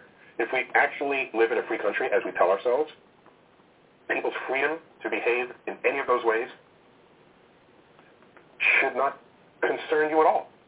Nor are they requiring that you behave that way. Okay? This is for their own freedoms, because we live in a free country. Now, what is unresolved here is, what do you do with sports? It's unresolved. And I follow that closely, and I don't see any meaningful solutions that come down off of that. We know that hormones manifest differently in different people, and that's the whole thing with steroids. Steroids are hormones, right? And we rallied against steroids in professional sports because it gives you an undue advantage. So I've tried to think of what the future of sports would be in the world of a gender spectrum. And it may be, you don't specify whether it's a male or female sport. You just take measurements of what your hormonal balances are. And so you compete based on your hormonal. This is fun I had. I don't know. I don't know where it's going to land. But WWE won't be in business for very long if that's the case. It would just be, you'd have to find some way to compete people against each other if you still care that sports is an interesting activity. I guess the area where it does come up in a non-sports area. I don't know. So you're talking in your book about the education of children and teaching children about science. And right now, children are being taught about the quote-unquote gender spectrum, which is not scientifically based. That is a theory-based idea. No, wait, hold on. People express themselves on a spectrum. So you learn that. That's a social point, not a scientific point.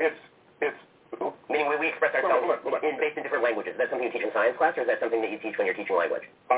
So whether the fact that people want to express themselves on a spectrum, on a gender spectrum, whether that fact is something you want to put in a sociology class or in a science class, maybe that remains to be determined.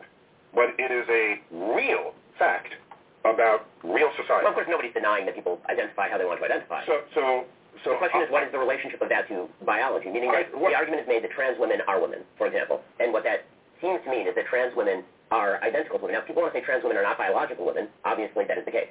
But people don't seem to want to say that, although that is obviously scientifically true. Trans women are not biological women. Biological women are biological women. But where are you going with this? What are you trying to accomplish by asking yourself, is it science or is it not science? It's people in society. This is a perfect example of an area where suddenly it doesn't matter to say things that are just true. Like why is it bad or wrong? I have another way to approach this. I care what is objectively true in the world as a scientist. But let me not say even as a scientist. I just simply care what is objectively true. And science happens to be a pretty potent path to invoke, to find out what is true. And so if people express themselves on a gender spectrum, and that is an actual thing in an actual society, if we have not fully explained that scientifically, that's an interesting frontier to study. If you want to say it's only sociological, then it's the purview of the social sciences. I don't care who studies it. It's an interesting fact about society that's worth learning about. To fight someone and say, it's not biological, it's just your thing, it's real and it's there. Well, because it's real because it manifests. I think that was a really, really interesting back and forth. So I want to go through a bunch of it here. At the beginning, Shapiro says, the left is militating, interesting word, against science. And what he means is on this issue of transgenderism, the left is openly anti-science. That's sort of the point he's trying to make. I do find it hilarious, though, because put that point aside. I don't care whether you grant him that or don't grant him that. What the fuck does the right say on climate change? What does the right say on, or to be fair, what do some factions of the right say on vaccines? So this is one of the main issues with Shapiro, is that he makes a comment like that, totally broad, sweeping generalization that's just wrong. The left is militating against science. Does everybody on the left take all of their beliefs from science? Of course not.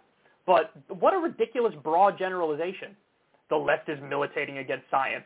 He always tries to portray what he views as the other side in the most negative light possible. So he doesn't steelman them, he strawmans them. And, of course, he does the reverse of that, too. He tries to make his side seem, nothing but reasonable.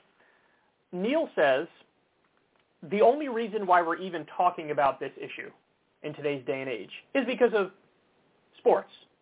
Because if it wasn't for the sports issue, he says, why should anybody care? Why would anybody care?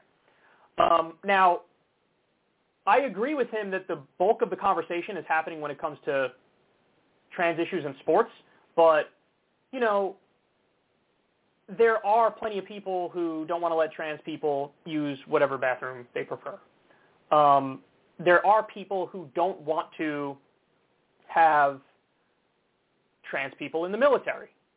There are people who don't want to have trans people as a protected class.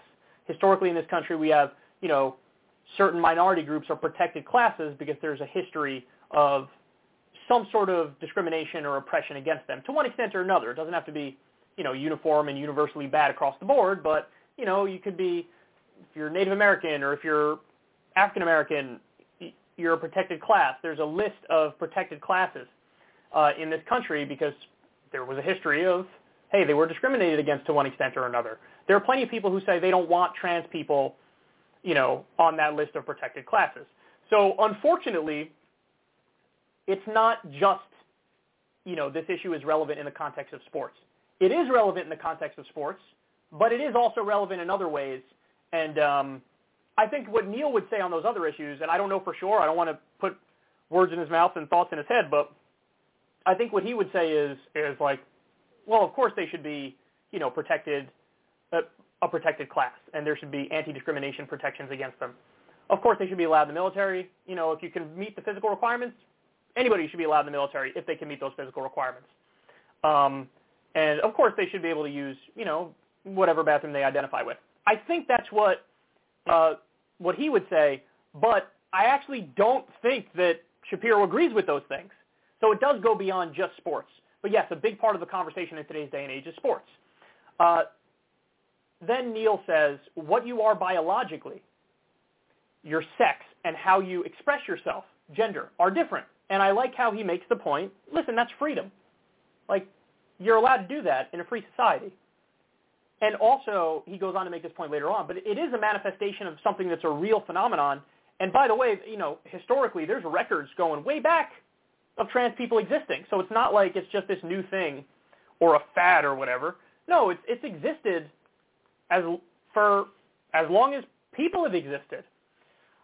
Neil says he's trying to think of a way to address the sports issue because the argument that people make is, well, if somebody is a man and they go through puberty as a man, then they're a lot more, they have a bigger frame and they have some physical advantages. They have hormonal advantages. So, Neil says, well, maybe the solution at some point will be do sports not by segregating it into men and women, but doing it by hormone levels. He says that's one way we can address it. You could tell he's not, this isn't the field that he's always, in and immersed in and thinking about, but he is trying to come up with what he views are real solutions.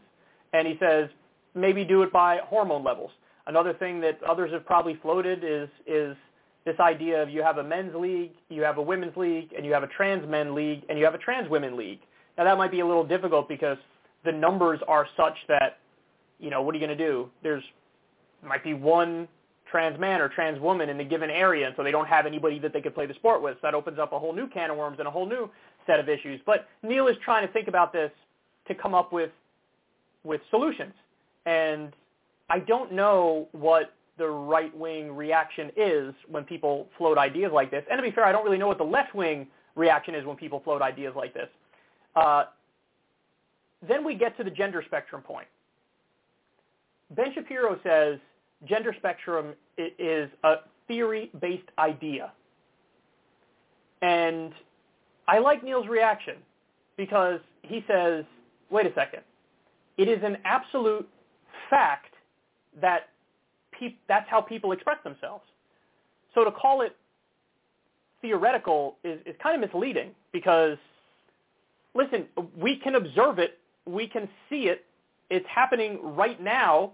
It's very clear that there are people who are biologically, one sex or the other, but when it comes to gender, there does appear to be a spectrum. And now you could say, hey, that was made up and then people manifested it into reality. Even if I grant you that point, which I don't, it's still here right now. And that's Neil deGrasse Tyson's point. He's like, look, dude, it's a fact. You can look, you can see it. And then he goes on to argue, I don't care whether you put this conversation and this field of research into a science class or a social sciences class, but it's an interesting thing and it should be taught in one or the other. So it's one kind of science or another kind of science, but it is a science. I tend to agree with Neil deGrasse Tyson more on this stuff. I guess I don't understand the obsession with people on the right who can't stop thinking about this issue, can't, let this issue go. I really don't understand it. I don't understand what would possess somebody to, immerse themselves in this nonstop, especially if they're not trans. I just don't get the motivating factor. But unfortunately, I think with a lot of them, the motivating factor might be the thing I stated earlier, which is like the whole idea is conservatives are generally very traditional. They like tradition sometimes just for tradition's sake. And when you look at trans issues, right-wingers feel like that sort of threatens the way we do things now. And, this is a foreign thing. This is a weird thing. This is a gross thing. It's not a comfortable thing. And it seems like they want to protect the normal, quote-unquote, American family and society where everybody's got a role and everybody plays their role. And so that's how you get some people who might be of the opinion, no, I don't want them to use whichever bathroom they align with and identify with. Or I don't want anti-discrimination protections for them. Or I don't want them in the military or whatever. That traditional mindset, that very conservative mindset of like a place for everything and everything in its place, and they don't like new things, especially if they think that things are weird and icky. I do think a lot of the dialogue comes from that place, but I don't agree with that place. If anything, I'm with Neil in the sense that it's just interesting. It's just interesting. Now, listen, I'm what they would call a cisgender white male or whatever. So my sex is male. My gender is, I guess I identify as male. I identify with what my sex is, what my biological sex is.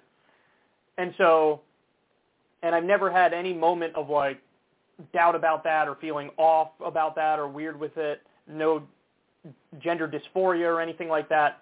And so for somebody in my position, I could sit there and like judge everybody who wasn't fortunate enough to be born with the package that they identify with, but I am actually genuinely interested and curious as to how this comes about. Purely nature, and it looks like that might be the answer, that there are many people who are just born biologically one sex, but they just feel like they identify with the opposite gender. That could all be nature, which means it's natural, which means it's the opposite of what the conservatives think it is. Or it could be sort of like how I think sexuality might develop, which is you get basically you get impacted in your most developmental formative years, and then that sort of is imprinted on your mind, and you can't change it if as you get older. It sort of is what it is. So you weren't born trans, but in your developmental years, something happens where you feel like that is what you are, and then there's no looking back, there's no reversing it. I think, honestly, guys, I think that it's really similar to your sexuality. With your sexuality, you know what you are by a certain point. You know what you're into. I think gender stuff is probably similar to that people have this overwhelming compulsion. Because, listen, nobody would actively choose to make themselves more of an outcast in society like that, to make it so that a lot of people, some very high percentage of people look at you like, well, that's weird. Nobody would actively choose a more difficult situation and a more difficult life like that. Like, let me pick the hardest path I possibly could to go down, because, the statistics when it comes to trans people are overwhelming in a negative direction, in the sense that there's a lot of suicide, there's a lot of crime against them. It's tough. It's tough. So if somebody does the transition thing, they really, really, really believe it and mean it, and it is them. That is who they are. So I'm interested in that fact. That's sort of fascinating that it manifests in reality like that. So just like we have people who are born male and they feel male, we have people who are born female and they feel female. It's really not that weird or foreign a concept if you really think about it, that many people are born male and feel female, or they're born female and they feel male. And, I forget this person's name, and I apologize for that, but early on in Secular Talk, maybe in like 2014 or 2015, somebody reached out to me who's a fan of the show, and they're trans. And they basically said, they explained to me, now this is anecdotal, this is one person, you take it with a grain of salt if you'd like, but they basically explained to me that they were miserable and they were basically suicidal until they got gender surgery to change their gender and took the hormones and everything. And now they said they feel great and they feel like they're themselves and they're happy. And, I don't know what percentage of trans people that's the answer for, but I do know that anecdotally, at least this one person who I talked to, I believe them. I believe them, 100%. And so that's worth studying. And you can't just swat it aside. It's like, it's anti-scientific. Anything that exists can be studied through science. We know trans issues exist. So look at it with an open mind and study it and research it and figure out what it is and use that information to then make life better for trans people and better for everybody. And so, yeah, I don't get the obsession with this issue from the right.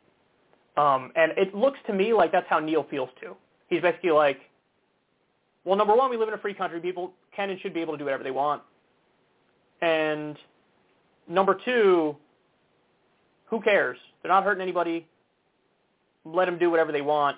And if there are issues that come up where there are real issues, let's figure out a solution, like the trans sports thing. But unfortunately, as Neil also points out, there is no clean answer there, There is no, obvious black and white, this is what you do thing. It's debatable. It's debatable to try to figure out what to do. Whether you just let trans women into women's sports and trans men into men's sports, whether you have trans women league and trans men league along with the men and women's league, whether you do it by hormone levels, I don't have the answers to that. I don't. But what I do know is, in society, everybody should be treated equally and everybody should be treated fairly, and there shouldn't be discrimination against any of these people. And it strikes me that that's definitely Neil's position, and he's a little bit baffled that there's a weird and very strong pushback on trans stuff. There's sort of an obsession against it in a way. And Neil's like, why do you care? Let people do whatever they're going to do. That's called freedom. And when there is an issue, let's figure it out scientifically, and let's study it scientifically. Because the point that I don't think a lot of people on the right grasp is that, of course it's real, and of course it's natural, because it's existing in nature, so then it should become not trying to explain it away or swat it aside or act like it's illegitimate. Then the question becomes, well, let's study it and see how this came about and why it is. That's the whole point of science. And Neil says, I don't care if it's science or social sciences, where you look into it, but we should look into it because it's interesting and it's fascinating, and it's no reason to, dislike people or go after people or discriminate against them or whatever. Okay, next.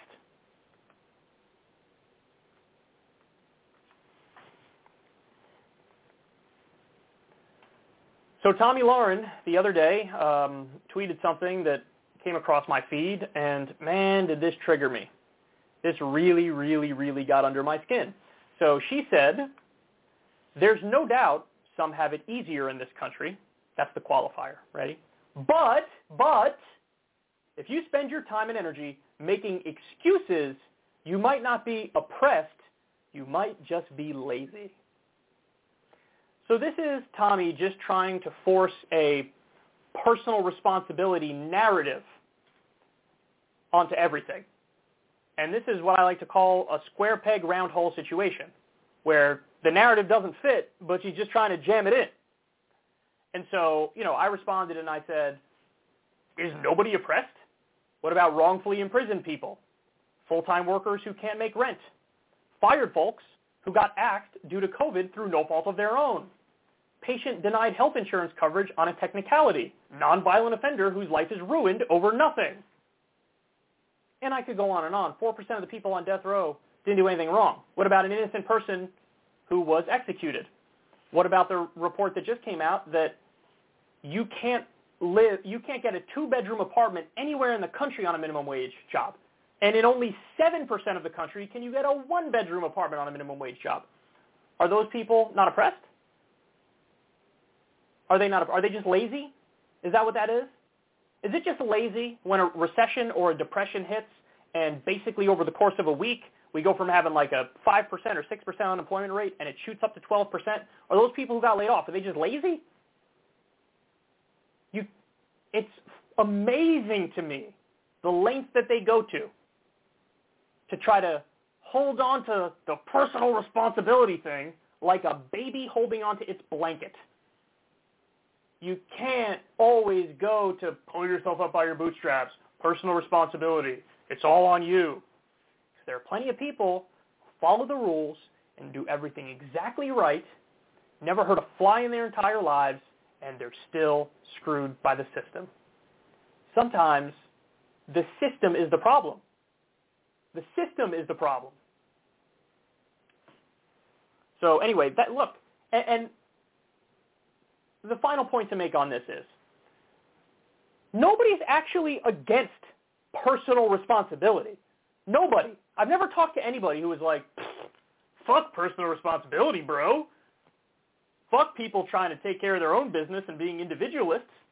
I've never met a single person who ever believed that ever. You could, from somebody who's on the right to the leftiest of the lefty folks. Nobody's ever been like, I'm against personal responsibility. That's the duh position. Like, obviously, you got to do shit. At some point, you got to get a job, or you got to start your own business, or you got to go out there in the real world. You got to pay your bills. It's not a thing that anybody's like, actually, I don't want to do any of that, and give me the Cheetos and the cookie dough ice cream, and I'm just going to sit on the couch for the rest of my life and rot away. Nobody does that. Even the laziest people, they want to do that for like half the week. And then the other half the week, they want to go do, something interesting or entertaining or fun or productive that makes them feel good. So I just want to, I sound like Marco Rubio, I just want to dispel this notion that anybody's against personal responsibility. The fact of the matter is only 15% of the country feels fulfilled at their job. So the overwhelming majority of people don't even want to do their jobs, and they're doing their fucking jobs. They're doing them. And so to call people lazy or say they don't have personal responsibility, oh, you're not oppressed, it's just, ironically, it's intellectually lazy. Everybody is in favor of one extent or another, to one degree or another, personal responsibility. The question that we're having when it comes to politics is, what things should be off the table? What are the things from the collective perspective that we should do? Should we have, obviously we should have taxpayer-funded roads and bridges and cops. That's an obvious thing. We should have health care, so when you get sick, you get help and you're okay. We should have education so that you actually have a chance at making it in life. Child care. So that's the purpose of politics, is figure out what should we do as a collective. What should be off the table. That's the whole purpose of politics. That's the whole point of politics. And she makes it seem like anybody who ever says anything about being oppressed is just lazy, and it's all on them. Well, there you have it, guys. See, this is what the conservative mindset offers you, this. Everything needs to be viewed from the individual perspective, from the personal perspective. Anything, if you're not doing well, it's just a personal moral failing on your part. That's it. You can never point at a system. You can never point at society. Sometimes people do have issues that are personal, but a lot of times they're not. A lot of times it's macroeconomic things or government policy or whatever, and denies all that, swats it aside, and says if you're oppressed, you might just be lazy. Well, there you go. There's the level of commentary you get from this airhead.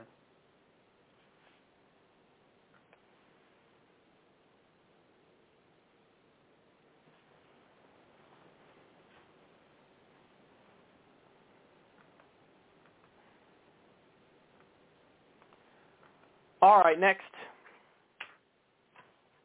we're going to talk about coal miner strike.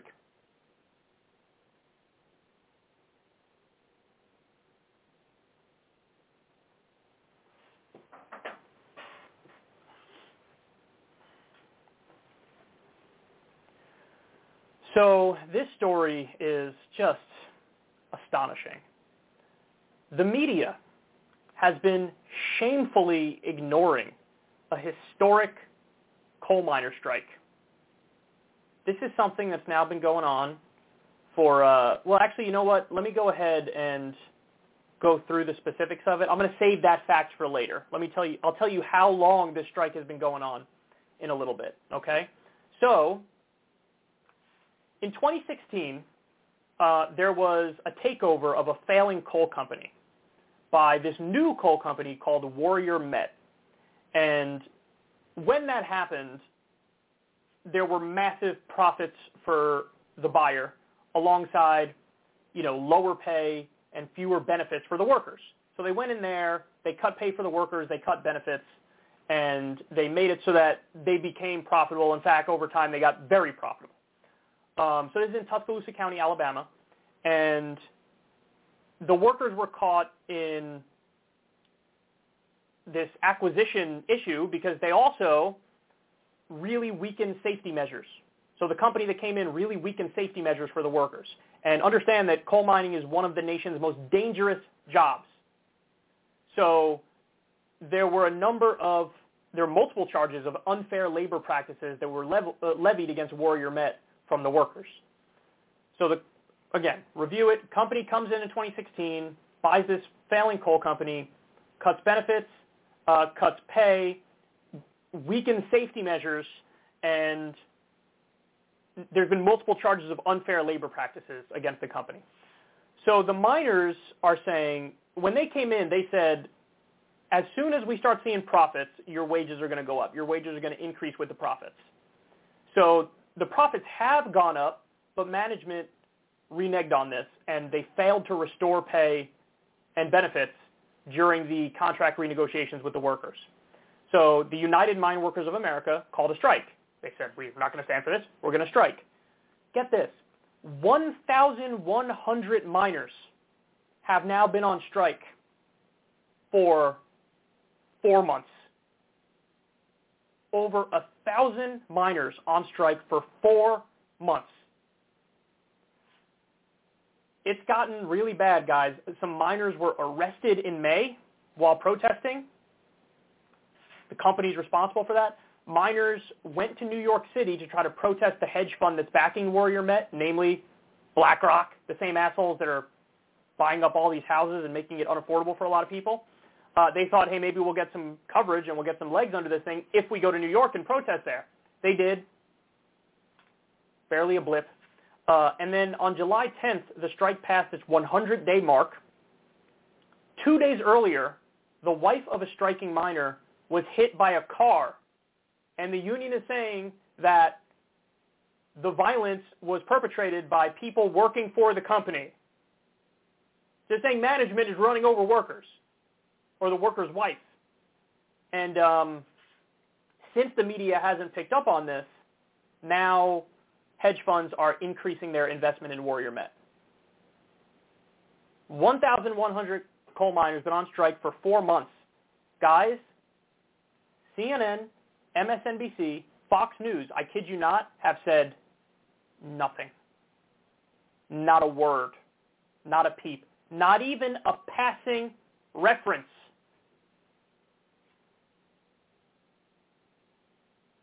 The revolution will not be televised. I mean, you can see Noam Chomsky's manufacturing consent in real time here. Because the people who work at these big media corporations, who are they more in alignment with?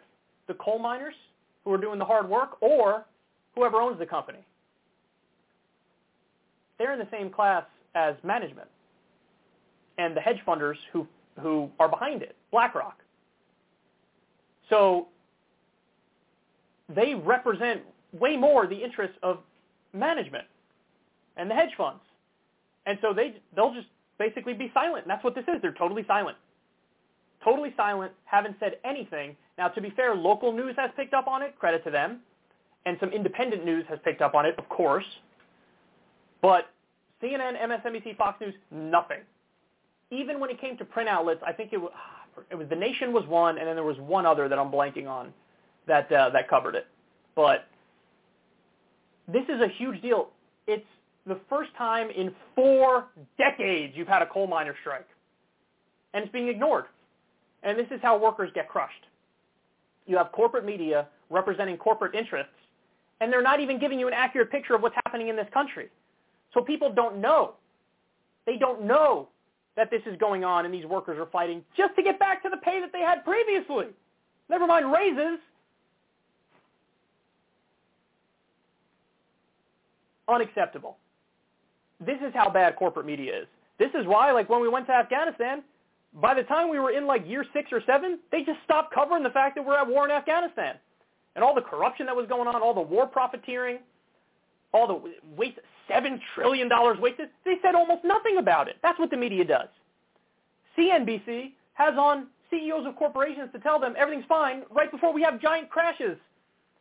They do propaganda for corporate America. All of them do propaganda for corporate America. With MSNBC, it just happens to be the Democratic Party as well that they do propaganda for. With Fox News, it's the Republican Party. But they're all doing corporate propaganda. That's why people don't know when a new report comes out that medical debt doubled in the past 3 or 4 years.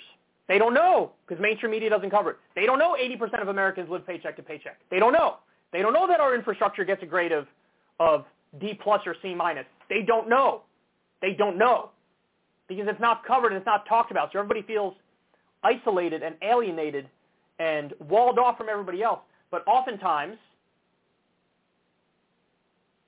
we can overcome it by coming together, getting the word out there through independent and new media, and spreading it far and wide through social media if you can. You know, that's our only way to beat these people. Corporate media is never going to cover the interesting and important things that they need to cover. They just suck at their jobs, and they represent corporate interests. They're never going to do the right thing. All they're going to do is manufacture consent for Wall Street and the military-industrial complex, for big corporations. That's their job. They hire people who will never rock the boat. But our job in independent new media, and your job as viewers, is to spread the word far and wide, have solidarity with these workers. And, I hope that these things grow, and I hope that these guys can, win out in the long run. But they're not going to win unless they have help. And they need reinforcements. They need the cavalry, for sure. And it's just such a crime. They're so bad at their job. Again, you guys have to come to an idiot YouTuber with a loud mouth like me with no advertising budget whatsoever. You got to come to me to hear about this, which is a story that should have been big news in mainstream media, but they don't even make a passing reference to it. It's unacceptable. Okay. All right, we're done, guys. I love you, baby. Everybody have a great rest of your day. We have a great Crystal Kylan Friends coming up this week. Definitely check it out. Dan Price is going to be on, the world's greatest CEO. All right, y'all. Have a good one. Peace. With the Lucky Land Slots, you can get lucky just about anywhere. This is your captain speaking. We've got clear runway and the weather's fine, but we're just going to circle up here a while and get lucky. No, nothing like that. It's just these cash prizes add up quick. So I suggest you sit back, keep your tray table upright, and start getting lucky. Play for free at LuckyLandSlots.com. Are you feeling lucky? No purchase necessary. Void where prohibited by law. 18+ terms and conditions apply. See website for details.